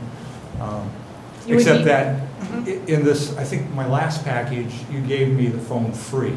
And when you gave it to me free, then I wouldn't be charged the tax, right? So, you know, I just don't think the argument that you're making Well, it's really not the holds up phone very well. itself, though. It's the service of the It's- phone. that's right. So I think that last Well, statement but if isn't I'm not quite paying accurate. for the service, it's hard to tell. Yeah, Right, again, well- I'm not a lawyer either, so. Well, the bottom line really is that we already pay a 5% franchise fee. We haven't installed any new equipment or stuff that has interfered with the right-of-way in any way, shape, or form in order to provide additional services on the exact same infrastructure. That's really what we're talking Well, about. I think we're talking about two different things, because again, you use the example of Quest. They're paying a franchise fee as well, and they're also being taxed. So, you know, again, it's treating you in the same way we would treat another telecommunications, because, you know, they're also providing internet as well, instead of just telephone. But we're not after they're taxing their internet, we're taxing their phones. So I'm still not quite buying. So you're saying that this ordinance does not tax broadband, it only taxes the phone portion? Yes. Is that That's really what we're talking about? that's my understanding of it. We're not, if I'm paying $100 to you for internet, phone, and cable, I hope I'm not paying $7 on this tax, because I only am paying $39.99 for the phone portion of that. So I expect to pay that 7% on the phone, but not on my internet and not on my cable. So I would see that as a difference. If it plays out differently, I would. Yeah, I think the would have a definition of different idea. telecommunications that has been written by the city attorney is unclear, and that's why I'm here, is that the lack of clarity for what we're talking about. And just in general, Well, I mean, are we breaking new ground here? city by city, Like Mr. Henningsgaard said, you know, other municipalities have been doing this, and that apparently he has been able to determine that there's good legal footing for us to move forward on this. Otherwise, I don't think we'd be doing it. You know, cities do need to be fairly conservative when we try, you know, to collect it. I'd like to ask the city attorney to come up and answer some of your questions, then we'll let you come back up if you'd like. Okay. If you don't mind. With respect to the legality of this, the Oregon Supreme Court decided 2016 in a case called Eugene versus Comcast that this type of the fee structure, the tax structure adopted by the legislature and imposed in that case by Eugene was legal. That case has been, I think it's still probably under appeal, but that is the highest precedent we have at this point. As far as what telecommunications services are, the definition I used is the definition that the city of Eugene has employed. So that's the definition the Oregon Supreme Court has said is correct. Okay. And is it true at this point, Quest is paying both a franchise fee and the 7%? No, the 7% that they pay is their franchise fee. And because of a quirk in federal law, cable providers have a whole section of their own statutes in federal law, and that allows local governments to impose a 5% franchise fee on cable services. It does not, and it prohibits us from having any other charge on cable services, which are defined by federal law. Now, Charter's current franchise agreement, which actually expired 7 years ago, imposes a fee on only cable services. It's consistent with federal law. Federal law does not prohibit us, that is a municipality, from imposing taxes on telecommunication services, because telecommunication services are different than cable services. And the federal law that they've been talking about, the Cable Act, applies only to the provision of cable services, not telecommunication services. Okay. Appreciate that clarification on the franchise fees. Anyone else?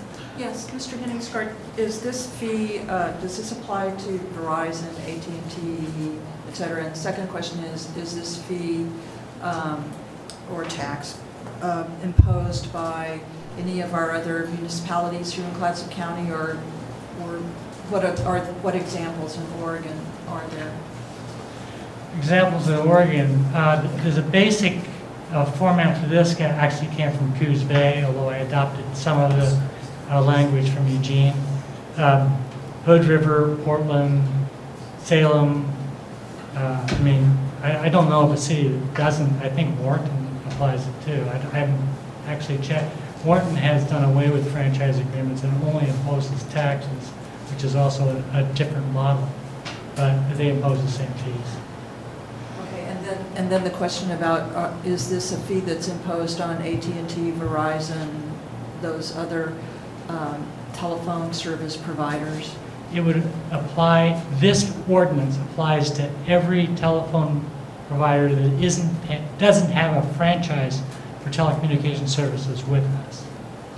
At the current time, I believe everybody has a franchise, everybody else has franchise agreements.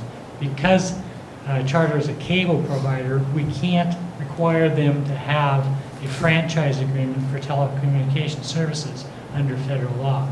So the only way we can impose a tax on a cable, get the fee from a cable provider, is through the imposition of a tax like this. It's authorized under state law. And Mr. Henningsgaard, maybe if I can help clarify, Verizon and AT&T are cell providers that do not use the right-of-way for transmission. That's the nuance there. Well, I want to do the right thing here, and I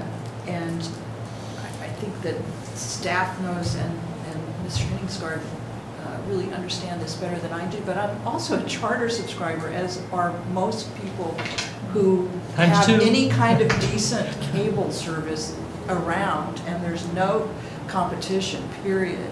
And so I'm a little squeamish about imposing a 7% tax on probably the majority of Astorians. So could you speak to that a little bit? Why? Why do we need to do this? Well, the why, you don't need to do this. You don't need to have franchise agreements with anybody. You don't need to have taxes on anybody, although the city would pounder a little bit if we didn't. The idea behind this is simply to equalize the playing field between telecommunication providers that also provide cable, that we cannot impose a franchise fee on for their telecommunication services, and those who provide pure telecommunication services, in this case is Quest, and that they pay their 7%. Do we all have conflicts of interest if we're customers of Charter? It's an interesting question, but since your action will apply equally to everybody within the city, which all these segments, it's not technically a conflict of interest. I have Charter in my office. I have Charter at home. Are all the franchise fees equal? Yes, within East Industry they are, but the statute and federal law sets out different amounts. For example, cable can only be 5%, whereas telecommunications can be 7%. Okay, then why aren't we adding 2%? Well, because the charge that we put on Charter right now is only on their cable services. They pay nothing on their telecommunication services. Okay. So this would apply only to the provision, the gross income or the income they get from telecommunication services. Would you read that definition of telecommunications again, please? Read the definition? Yes, please. I can do that. Well, then, You just say it in English. yeah, say it in English. Telephone services. Thank you. Telephone. How did this come about? I just feel like I'm missing a little bit of context. How did this come about on the agenda? This all came about in that our city attorney and charter have been negotiating a franchise agreement for several years now. And it's time now for the franchise agreement to be brought forward to city council for consideration. While there was negotiations with charter, there was the discussion about this topic, and this topic that was brought to council once before, and it was felt appropriate to have this dialogue once again if we're going to be considering a new franchise agreement. Well, the council could choose to move forward with it or not. Yeah. Well, actually, our finance director came up and asked me the question, why aren't we imposing this tax when everybody else does? And I can only say, well, I tried 6 years ago. Okay, so what's at stake here? Well, Susan, if you would please use the microphone. And the reason I brought it up is because of the equity with other telephone providers in town who are using our right-of-way with charter. And we knew there was precedent with the Eugene case. So I asked the question, why are we not charging for phone lines that charter's providing in the city of Astoria? Okay. May I make a motion? Yes. I really need to say one more thing. If he's not going to read the definition, I need to. Okay. Because something was said that was Okay, incorrect. come on up then and. Okay. Because it was said that this is just telecommunications and inferred that it's just voice. But the definition in the first sentence says, telecommunication service means any service provided for the purpose of voice, video, or data transmission. That's the internet. Including but not limited to local exchange service, access service, extended area service, call origination, interconnection, switching, transport, call termination, and any other telecommunications service identified and authorized by the Federal Communications Commission, FCC, or the Public Utility Commission of Oregon. And then as used in this chapter, it goes on and it says it does not include cable service and some other things. But it clearly includes voice, video, and data transmission. That's the internet. I just wanted to clarify that. Thank you. Well, data transmission is also, what were those things called? Faxes? Right? So I suspect also, that reference is kind of archaic. I suspect. Well, data is data. It is now. Yeah. Okay, other comments, please? Come on up.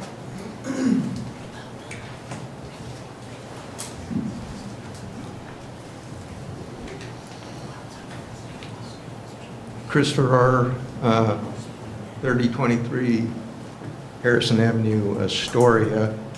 In our household, we have split service, so we have what I refer to as CenturyLink telephone, an old wall phone you pull off, you know. It's like out of a 40s movie. And then we have internet service provided by Charter, which is actually good internet service. I appreciate that. The other, either you tax everybody that's providing the same kind of service or you don't. Thank you. Thank you. Anyone else? Okay. Communications tax ordinance. Second. Okay, is that It's a motion. It's just a simple. Okay. All those in favor? Aye. Opposed? Nay. Could we have a first reading, please? An ordinance providing a telecommunications services tax.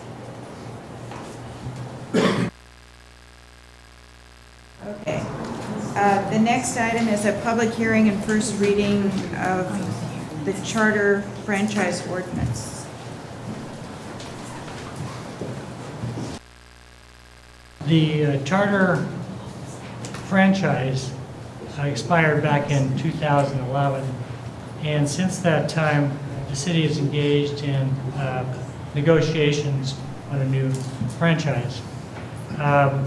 These negotiations have been on again, off again, until about a year and a half ago, Mr. Galloway, who's sitting in the back of the room, initiated, and I think in earnest we've been working through the process of negotiating a new franchise. Essentially what the franchise allows is charter to use our rights of way to transmit their signal. And so what we're doing is granting them permission to use our right of way, sort of like an easement or any other kind of permission that someone has to use somebody else's property. The city, the difficulty that charter and the city have had in this negotiation is that some time ago, when actually shortly after I started being city attorney, we had 5 or 6 completely different models for our franchise agreements, and they included provisions dealing with work in the right-of-way, tree trimming, how complaints are handled, and in every instance when a problem happened under the charter, city staff, or under the franchise, city staff would have to pull it out and say, how do we deal with this? It was particularly problematic in work on the street, because each franchise had its own provisions for notice and what the responsibilities were. And the city's response to that was to first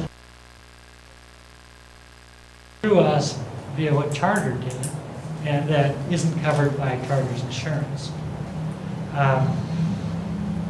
And those types of provisions, I think, are important as far as uniformity goes.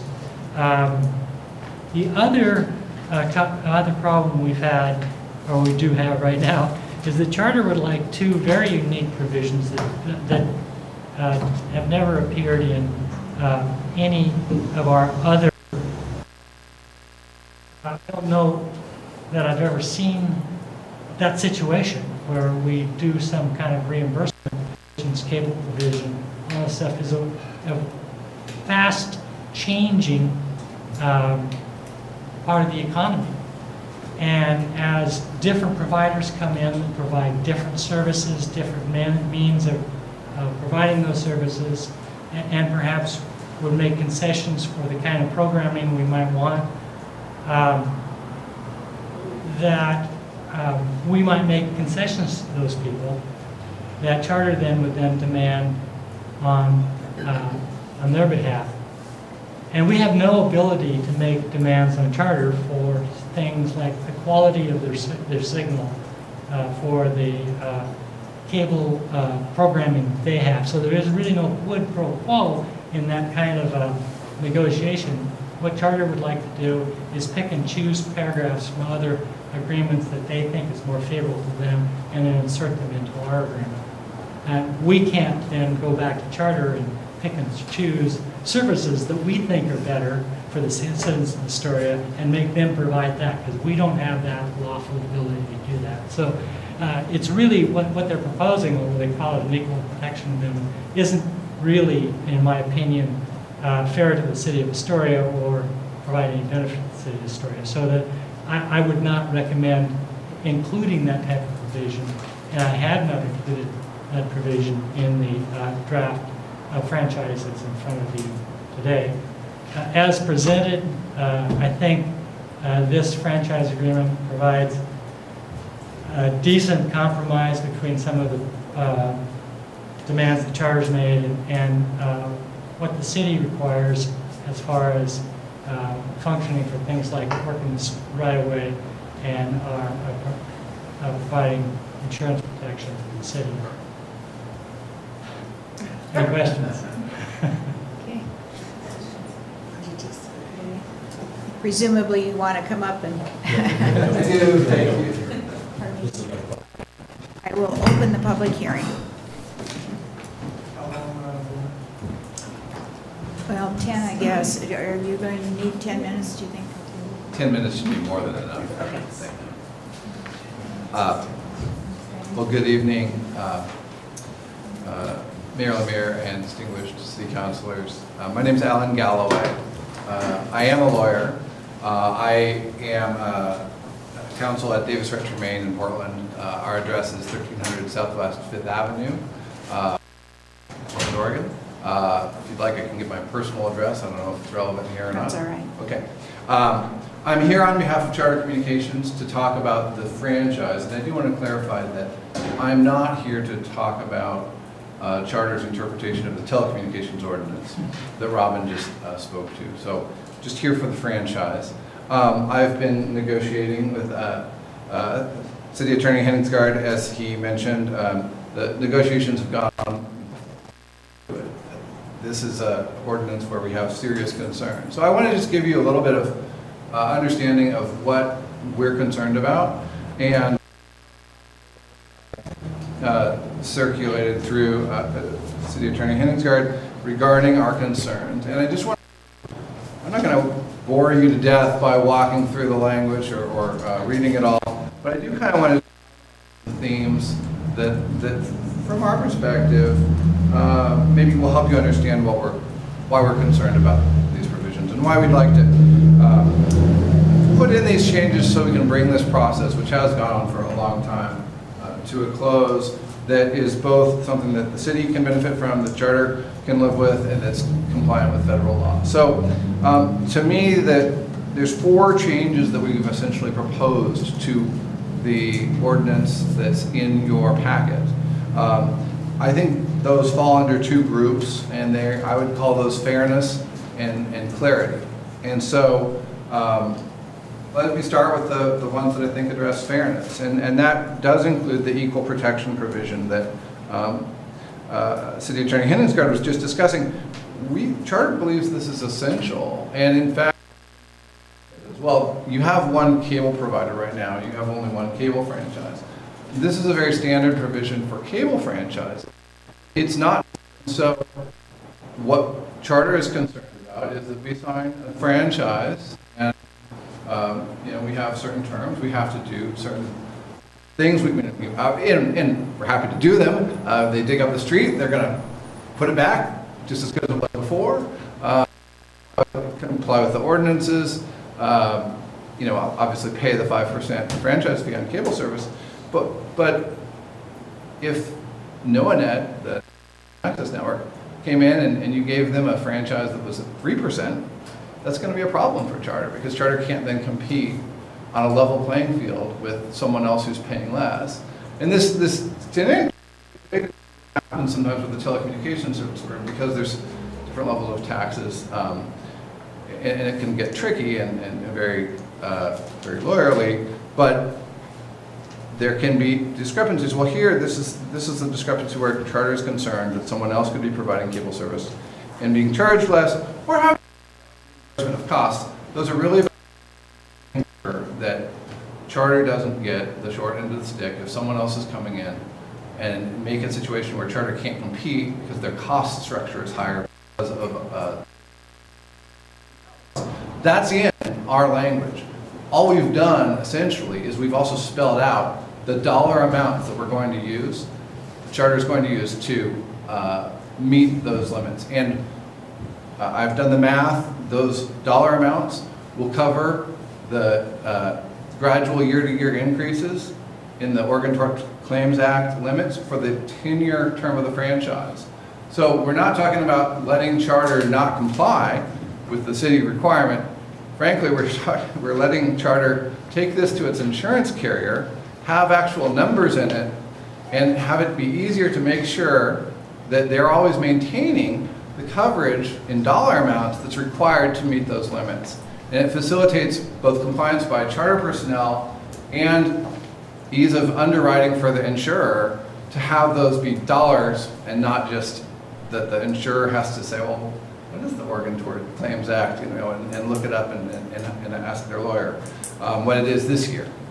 So with the construction and restoration of the right-of-way provision, similarly, it just spells out in a little bit more detail some of the procedures so that it facilitates compliance by charter and clarity. And so my hope is that if you take a look at what we're actually proposing and read through it, you'll see that it's pretty darn reasonable, and that if you kind of combine the fairness provisions with the clarity provisions, we can finally get to some finality on this. And I know that that's something that all parties want. I would just speak to uniformity, which City Attorney Henningsgaard raised earlier. Uniformity is fine, is a general principle, if it's not coming at the expense of fairness or clarity. And so, we're not trying to just make changes for the sake of having changes. We've negotiated several provisions that are in the current language that you have before you that we've agreed on. The language in 13.2 on non-discrimination, that's fine in the current draft. We've negotiated that. Some of the other language in the current draft, the language on tree trimming, we've tweaked slightly, and that still serves the same purpose, and it satisfied charter's concern. So we have compromised in several areas, many areas actually, and I think there was a lot of redlining and a lot of changes that we proposed and that we've given up on. But these four items are items where I think the interest in uniformity needs to yield to the interest in fairness and the interest in clarity, so that actually it makes it easier for charter to make sure that we're complying with the rules. So that's what I have to say. I really appreciate the opportunity to be here and explain this to you, and I'm happy to answer any questions you have about the franchise or our position. I don't have any questions. Right now, will we have an opportunity to ask questions later? I'll be right over here after. Yeah, but it seems to me, maybe uniformity is not the right word, but I think that what we're trying to do is make it the same for all of the utilities that we're charging. It just makes sense to me that the franchise fee would be the same, and that that it would be both fair and consistent. Well, I just want to make them the same. I didn't mean to interrupt. I just want to make sure that you understand that the franchise fee, the 5% here, and we're just talking about the cable franchise, that 5% is the most that the city could charge under federal law. And we're not trying to negotiate that down. We're happy to pay the 5%. And the language that we've been really talking about is this more procedural language, where it's just how we set forth the obligations, for instance, to maintain certain levels of insurance, or regarding what happens when you dig up you dig up the street because you have to access the cable and then you put it back, how much detail we have on the process for that. So it doesn't go to Charter's not trying to get a lower rate than anyone else. The equal protection language is just to make sure that someone else doesn't come in and get a lower rate. And frankly, I've seen this in other Oregon cities where a provider that everyone's like Google comes in and does get a better rate, and essentially gets a very sweet deal and pays nothing, and then it turns out not to deliver the services. But that's a different story. But we don't know what's going to happen in the next 10 years. It's a long time. And so the equal protection is protection. It's not meant to be favoritism towards charter. It's meant to be quite the opposite. Okay.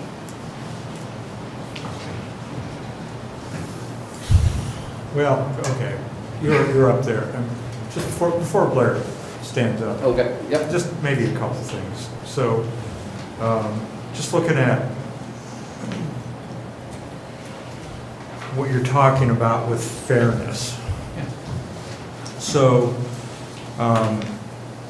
my concern is that what you're actually doing is sort of tying our hands. I mean, if it were apples and somebody coming in here with a new cable system, I could see where you would be concerned about it being fair, but you know, things are changing all the time, and how we use data, how data comes in, how it get, like the new company that wants to bring a line in.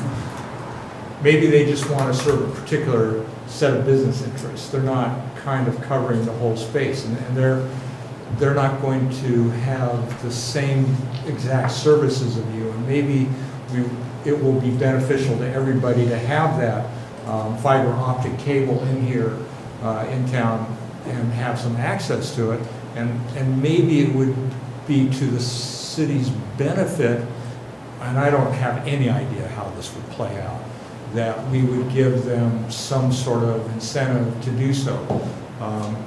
And take it a step further, what if the city wanted to create its own internet service? Are we suddenly providing ourselves with benefits that we have to give back to you under a clause like this? I mean, it seems that it's one of those things that it looks good on the surface, but it could get pretty muddy.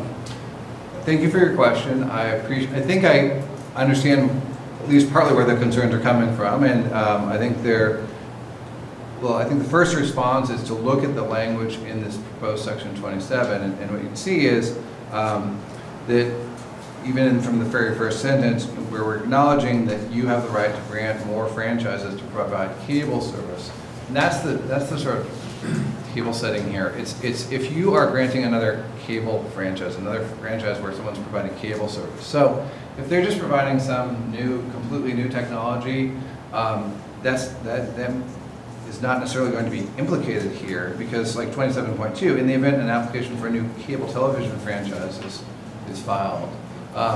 So, you know, if it's something that something really exciting and great that none of us here know about, or even something that we know about but it's not cable service, then this doesn't get implicated. And so if the city wanted to do its own satellite-based internet data system, well, that's probably not going to even implicate this language at all. But what would is a competitor that comes in and provides cable. So you're only concerned about somebody bringing cable TV in, not internet or telephone service? The language here is... I mean, that's what you're implying by your answer. Yeah. I mean, it's multi-channel video programming distribution. So there's some language here that there's under the Cable Act. There's a very technical distinction between the cable service and TV. But yes, it's cable TV service. Yeah, because I get internet, I get a Ruco, I've got TV service. I mean, so again, we get into. Well, that's different. I mean, cable service is defined under federal law, and it is your basic cable television service, and it's not the same as YouTube or Netflix. So that would be different. So this doesn't apply to, I mean, you don't even have a franchise with Netflix, they don't use the rights of way, but if you did, this wouldn't apply to it. So yeah, it doesn't apply to all video, it applies to cable service, cable TV service, as that's understood in federal law, and it's actually defined in the franchise agreement, and I can tell you, because we've worked on it, the franchise agreement says cable service means the same thing as it does under federal law, under the Cable Act. So it is cable TV service. Okay. So then, construction and restoration, having our code 2.70 to 2.755 attached to your franchise agreement, doesn't that give you access to what our requirements are without you building it into the franchise agreement? Well, actually, nothing in this provision says we're not going to follow your local laws. In fact, one of the provisions here in 9.91 says we act in accordance with applicable federal, state, and local laws. The real impetus for this change is to kind of just have a little bit more detail spelled out on how that process works, and for instance, how the process works where if Charter has failed to complete the restoration, there's a notice period where we can get notice from the city and fix it. So these are just operational issues. These are not like this isn't like a waiver of the city code. This is some operational details that we'd like to have spelled out so that when Charter personnel are working on the cable system, they have a little bit more definition as far as the process. And this is language that, frankly, we had at one point discussed, and from Charter's perspective, we certainly thought the city was ready, or the city attorney was ready to support this language before the council. I know that changed, but this isn't just unreasonable demands. In our view, this is pretty limited. So okay. Because I think on that one and the insurance, I'm kind of wondering how big of a deal it is either way, whether it's there or not. I mean, look, the insurance language. Because you just said about the insurance that you just put numbers down that would connect to what would happen over 10 years anyway. Yep. So why bother? Because, I mean, insurance companies certainly know all these things. They have that information. That's what they deal in. Yeah. Well, let me just put this. So Charter has a very, for their insurance, they really want to have the numbers in there. And so what we've tried to do is have what you require plus. We're not really trying to take away or get out of any obligation. Same thing with equal protection. I know I've heard that, you've never had this in the other franchise, and I mentioned that that's partly because it's specific to cable service. But I can tell you that Charter has never signed a cable franchise. To my knowledge, it's my understanding is that Charter has never had a cable franchise without some sort of equal protection language in it. It's that standard. And so, the company feels really uncomfortable not having that language. Okay. Yeah. And apparently you haven't been on this for that long. You said you've come into this and it's been going on for a while. I'm just kind of curious why it's taken, from your point of view, 7 years to get to this point, because that's really troublesome. I've been involved in this for about 2 years now. I mean, I think it's probably closer to 18 months. I don't know. I think, as City Attorney Hinensgaard mentioned, it was a sort of fits and starts on again, off again. I know that Charter has been trying to bring this process to completion, and we certainly want to do so here. And we're not. I'm not here because we want to throw a wrench in it. I'm here because I want to actually show a path to getting this done in a way that I think, if you look closely at it, will turn out to be mutually acceptable. The 2011 or whenever the negotiation started, I can tell you that since I've been involved, what I've seen from Charter is a desire to get this done. I know that everyone, City Attorney Hinensgaard is busy. Sometimes it takes a while to digest language. I know that we have on our side, sometimes it takes a while to get approvals for everything that we changed and everything that we kind of give in. It takes going up the chain, and so. I'm sure some of that was on our end, and if we can figure out a way to do it faster, we will next time, and I guess in 10 years.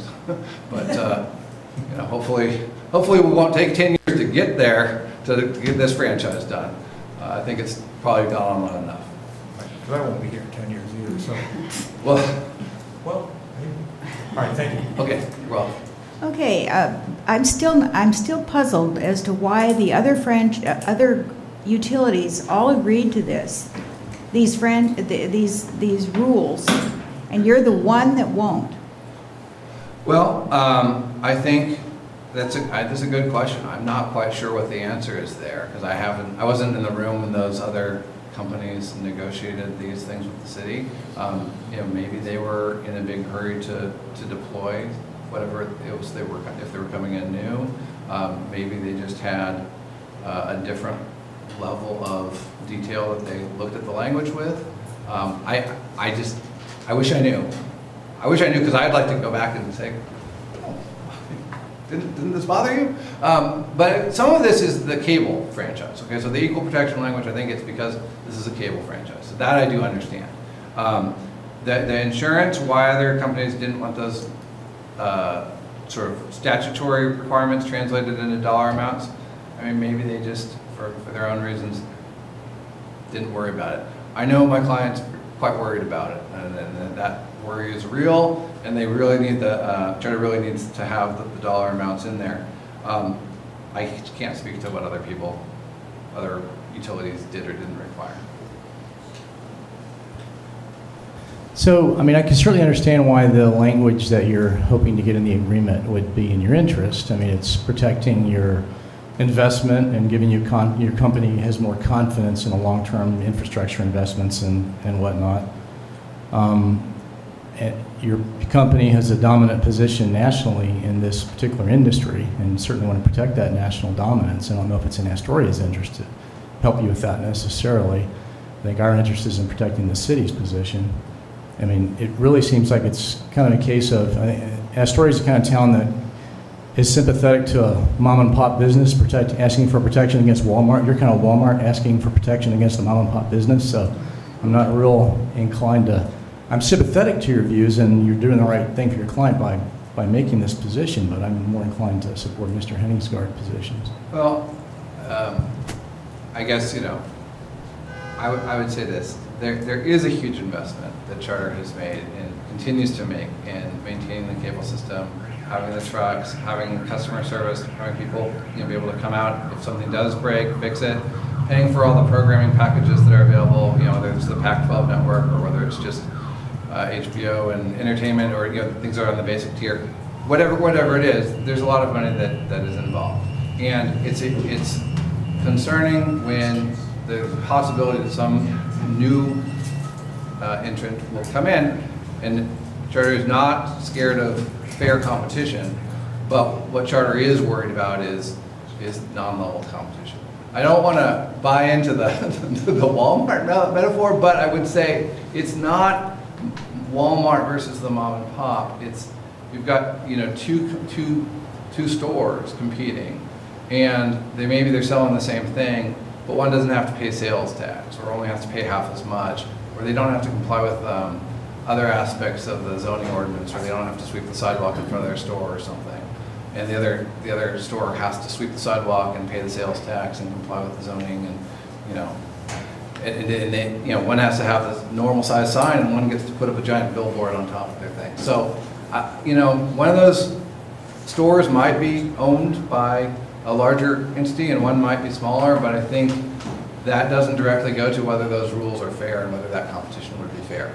Whoever owns it, and however other many cable systems or stores they operate. Anything else that I can, information that I can provide to the council? All right, well, thank you again for the opportunity to be here and to present Charter's views on this matter. Thank you. Can you, Yes, a couple things. With respect to the insurance, I won't explain in detail what Charter's idea is, but they have some lower limits for their liability and then covering it with an umbrella policy. But the problem, and Mr. Galloway is correct in that if the Oregon legislature doesn't change the law and this franchise agreement only lasts 10 years, that their proposal would cover it. The trouble is that the tort claim limits are set by the legislature at the legislature's whim, the idea being that they're going to protect local governments to a certain extent. Those limits have been challenged in court a couple of times and have been defeated. The legislature could increase them and the court do away with them. And so by putting absolute dollar limits in our agreement, we can't change it if the legislature changes it. And so what we've done in all of our agreements, and nobody else has had a problem with this, is just say what the limits of the Oregon Tort Claim Act are. That's what you have to provide as far as insurance protection. That's all of our contractors, everybody who leases property from us, it's just a standard provision. Nobody else has had a problem with it. And so the other difficulty is that, as has been pointed out, Charter's other franchise expired 7 years ago, and there's nothing saying that they're going to this agreement will only last 10 years. It may last 20 years or 25 years if we never reach another agreement. So it's impossible to say that what Charter has suggested provides the kind of protection that the city needs as far as insurance goes. with respect to work in the right-of-way, work in the right-of-way is it's an item of regulation that's totally under the city's control. We tell other people what they have to do in our right-of-way. Other people don't tell us and say, okay, we're going to work on the right-of-way, and this is the way we're going to do it. If, for example, we adopt Charter's proposal of having some additional provisions in the for work in the right-of-way, every time Charter wants to work in the right-of-way, Public Works is going to have to take a look and say, okay, what does this franchise agreement say? We have the right to change our ordinance with respect to the right-of-way. Whenever, if we see other rules or we have procedures that we want to change, we can do that because it's part of our ordinance, it's part of the city powers. If we make an agreement and put it in the franchise agreement, we can't change it. So Public Works, if they want to change the procedures for working the right-of-way, they're hamstrung. So what the suggestion is here and in all of our other franchise agreements, it says you've got to comply with what the rules are in the city of Astoria for working the right-of-way, period, and have nothing else in the agreement, because it would hamstring Public Works and their ability to manage the right-of-way if we adopted provisions that are inconsistent with this Astoria ordinance, or changes if they would like to make. And I think that's the only 2 points I wanted to make. I have a question. So Charter's attorney who's here tonight said that if we have first reading of this ordinance as proposed, Charter is not willing at this time to accept it. So how would that action be beneficial tonight? To Charter? To the city. Well, we have a franchise agreement that's in place until we negotiate another one. Okay. And if Charter doesn't want a new franchise agreement, I guess they will be stuck with the old one. Okay, thank you.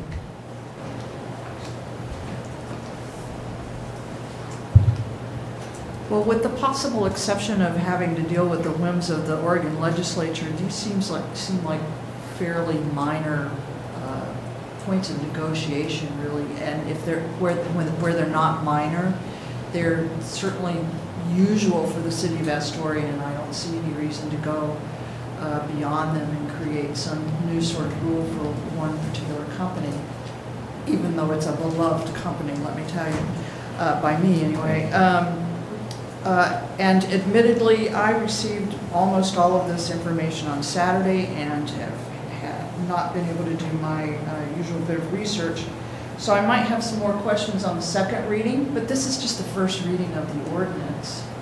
And so if there are no further questions, I'd like to move that we have to close the public. I would like to respond to one. Sorry, yeah. Correct. Sorry, I was going too fast. Okay, Mr. Galloway. I just wanted to point out that two things. One, on the insurance, I want to clarify. We did build in the dollar amounts for clarity, but there's a safety valve in there so that if the Oregon legislature did, in their whatever reason, raise the limits, Charter would be required to abide by the higher limits. So at that point, then we will have to just deal with that. But the language in the insurance provision clearly states that it begins, in fact, we incorporated this language from the city's standard language, that Charter shall maintain throughout the term of the franchise insurance written on an occurrence basis in amounts not less than the limitations on liability for local public bodies provided in ORS 3272 and ORS 3273. And then it goes on as follows, and it puts the dollar amounts. But if those statutes change, we're obligated to increase the limits. So there is no possibility that the city would not be covered for the amounts that it could be liable under the Oregon Tort Claims Act. It's, in my view, unlikely that the Oregon legislature is going to make those limits skyrocket up, but if it did happen, that is covered here. And similarly with the reconstruction language, or the construction and relocation language, there is a reference about work being done in accordance with applicable federal, state, and local laws, codes, ordinances, rules, and regulations, unless otherwise directed by the city and is determined by the director. And I believe that's the Director of Public Works. So we're not trying to get out of things. If there's a new ordinance that is important for the health and welfare of the city, and the city's doing that legislation and exercise of its police powers, that's going to apply. There's no way around that. So I just want to make sure that we're trying to have a good discussion where we understand what's in and not in these proposed changes. I think that, again, we could debate how to characterize them, but I think they're modest. I would hope that you would give them serious consideration. Mr. Calloway, may I ask you just one question? Is this the sticking point for you, this insurance thing? If the city took out everything, I mean, kept everything but the insurance requirement, is that an agreement that Charter would sign? No, they're all sticking points right now. I don't have any authority to say that, if we got rid of 1 out of the 4, or 2 out of the 4, or 3 out of the 4, that we could sign that. I would say that I think if we could have the discussion about the provisions, and if there's some way that those specific provisions we propose are inadequate in terms of the details, we could probably tweak those. And there might be a way, I thought about on the way over here, well, what if we just kept the standard insurance language and then we just added ours? Now, I don't know whether that would be acceptable to Charter or not, but if you want to have the exact same provision plus our one that spells out the dollar amount, that's essentially what our language does anyway. So that might be something that I could, go back and take up to Charter and say, could we do this? So I don't mean that we're totally inflexible, but I can't tell you that we accept one. Yeah.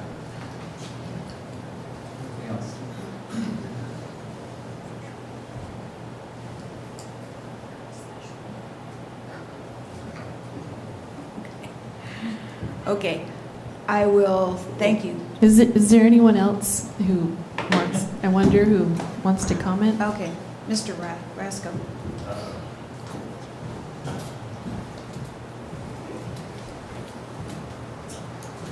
I'm Sam Rasco, 686 Harrison Avenue.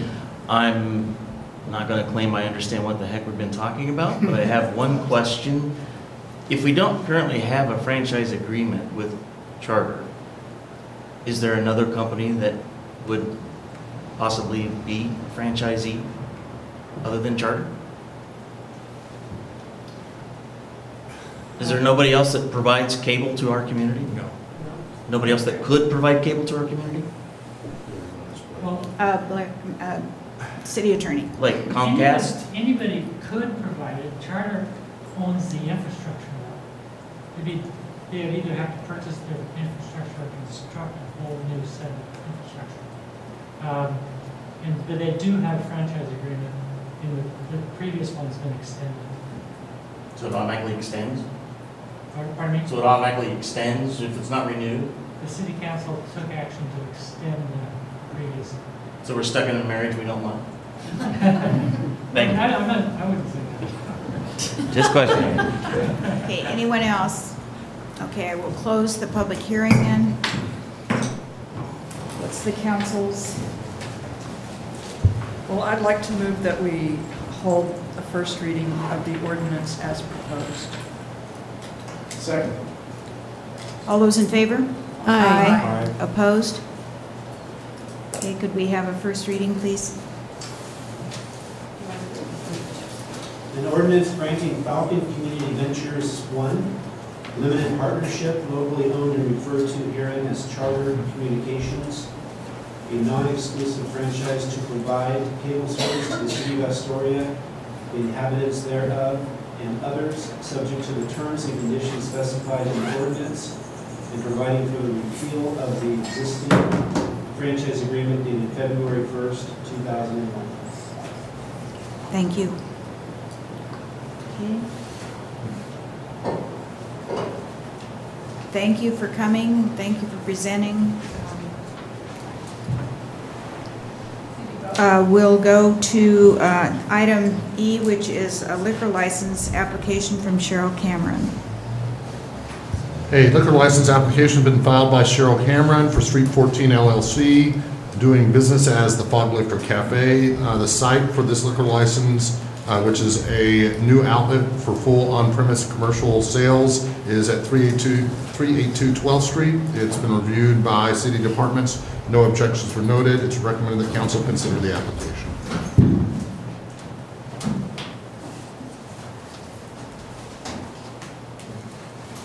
Someone want to make a motion? Mayor, I would declare a potential conflict of interest as my husband has an alcohol business, Cerveza Gratis, doing business as Fort George Brewery, although the applicant is not a client, and so it's not a direct conflict, and I will vote on it.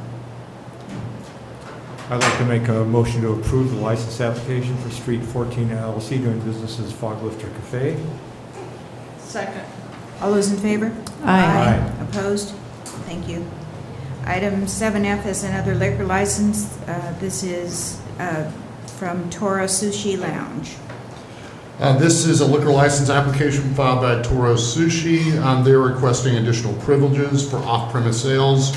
Departments have reviewed the application and no objections were noted. It's recommended that City Council consider the application. Mayor, I have a direct conflict of interest on this one as my husband's business that I just mentioned, Cerveza Gratis, doing business as Fort George Brewery, does currently do business with this applicant, so I will not vote on this. Okay. Do we have a motion? I move we approve the license recommendation for Toro Sushi Lounge, Astoria. Second. All those in favor? Aye. Opposed? Okay. This closes our regular agenda. Is there any other business that anyone would like to bring before the council?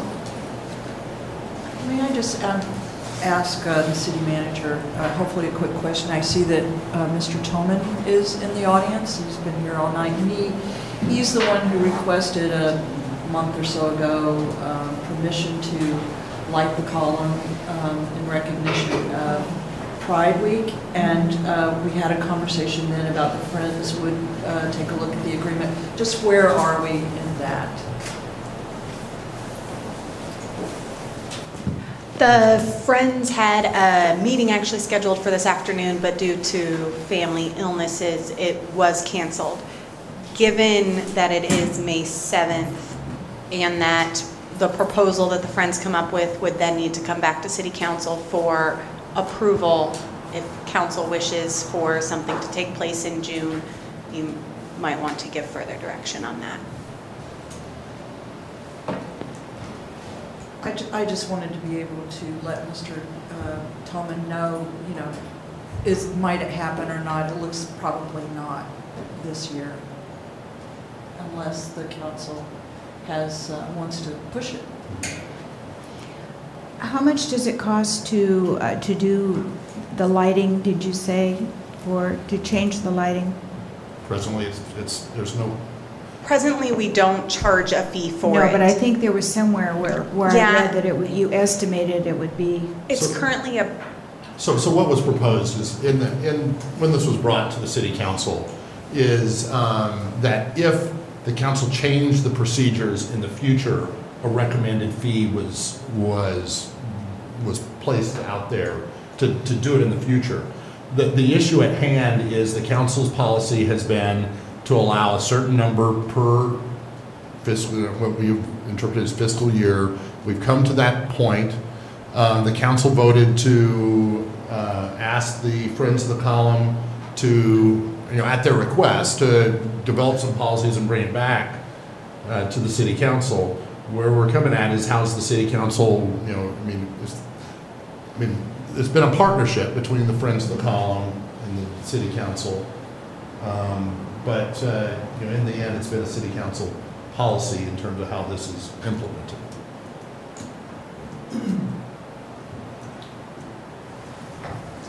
Is there any way, so there's another council meeting between now and then, is there any reason we would want to, or a way we could address this specific issue because the Friends have not been able to, come up with a determination? in time for this one particular request. And is that reasonable? Is there time to, I mean, if it came back to the next meeting, if council voted at the next meeting? I'd be happy to reach out to the Friends and see if they were okay with that, and then prepare a proposal to come back to council in a few weeks. At the next meeting? Yeah. At the next meeting. So are the lights of the requested color already in the city's hands? You own lights of that color? No, so the way it works is there's actually frames that are built that Okay. go over, and it's Gotcha. a gel film that would need to be purchased, and Okay. the colors would have to be thoughtfully coordinated. But in most of the groups that we've worked with in the past, we ask them to provide the gel for us. So it's the exact color Okay. they want. So it's just putting basically a lens over existing lighting, is that correct? Or Correct. it's not involved climbing up the column and hanging anything? Correct. It's So one this of the is a low- simpler tasks. These are spotlights, spots, right, or floods? No, we already have lights at the column. These are just lenses that go over the Yeah. existing lights. So I would appreciate if we could, if we could ask the Friends, get their input, and then council can make its decision at the next meeting. Which would be in time for Pride Week, which is June 6th, June I 14th? requested the week of June 3rd through the 10th. The festivities are 8, 9, and 10, but there's a whole week of events. Okay, and if the Friends don't come back with a proposal by then, can we make our own decision? You can. You're the city council. Okay. That's right. Hold on a second. If it weren't for the Friends of the column would be condemned right now. I mean, they've taken the staircase out, put a new staircase in, did $1 million restoration, take care of all of the maintenance of the column, are saving up for the next historic renovation, and they're willing to take on the lighting of the column. And so, you know, I don't know. I personally don't think the column should be lit any unique colors besides just lights. You know, and we've had this policy put in place, you know, since before I was on the city council, that 2 organizations would get special lights every year, you know, and it's nothing against Pride or anyone requesting lighting, but that's just the policy that's been in place, and now the Friends that take care of the column are looking at that policy, you know, but it just, I don't know. I'd really not like to see the column with special lights, but that's my personal opinion, and we'll wait to hear what the Friends say. I actually do agree with you, Councilor Nimmerwell. I've been saying that for years. I think it's a beautiful, it's a work of art. It's our best monument, and it should just be lit naturally, not naturally, but with white lights or just lights. And getting into this whole business of what shall we light it for, if we're going to light it, I think we should light it up for everything, and we can't just, you know, pick 2 and let them go for years and years. That just doesn't seem right at all to me. And while I agree that the Friends have perhaps saved the column, it is still the city park, and I don't want to just throw over all decision-making to them. I certainly want to honor what they do by hearing their opinion.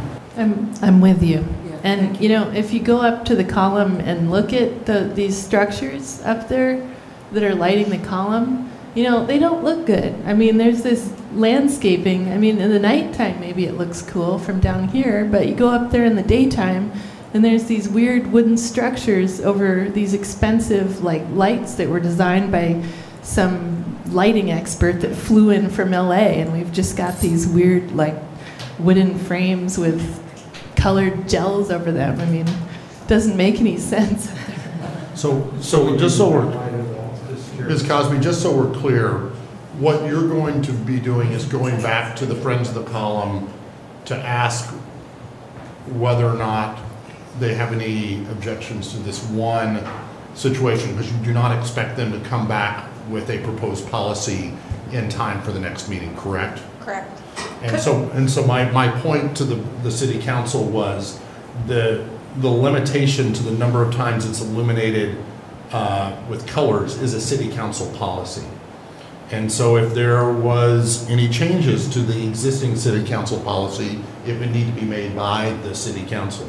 What the council has requested for future lighting of the column is for the Friends to come back with a proposal, but for future illuminations, but it does not appear, from what I'm hearing from the Parks Director, that they will be able to do that in 2 weeks. Is it possible to kind of cut the middleman out of there a little bit and make the question to the Friends, do you prefer the column to be lit in colors for specific times or not? I know that they, maybe it was last year, there's some memo that said that they thought it was okay, but I don't know that they've ever known that there's some interest in the council on not doing it. Well, some of the council. That's what I said. Okay, there's interest on the council. The one thing is what I've seen is once you allow something to happen in the city, it is very difficult to change it, if not near impossible. And so if you say, I'm just going to do something, I'm just going to allow it this one time, good. I mean, you may as well just say that that's how it's going to be forever, because you can't change it or take it away after that. It would be interesting if there were a way to find out how the members of the community feel about it. White lights versus colored lights that change with recognition weeks. I have no idea what the most of the community thinks, honestly. Maybe the Daily Astoria and KMUN and KST can find out for us. I don't know. Well, when we're representing minority groups, the tyranny of the majority shouldn't matter. I don't think democracy is necessarily the same as tyranny, but we could have a discussion over a beer. That's a different conversation. Well, and there are many ways of recognizing all sorts of people and groups. Anyway, okay, I do know that I've had people ask me, okay, why is it teal? And it's an opportunity to talk to people about why and what the significance of that color is, or why is it pink? And again, it's an opportunity to educate people that don't know why it's pink for that particular month. So I think there is value in it. So Mayor, just so I'm clear and the council's clear, you're looking at adding an agenda item at the next meeting for discussion about illuminating the column for Pride Week. Will be on the next agenda, and our Parks Director will coordinate with the Friends of the Column staff specifically on that issue.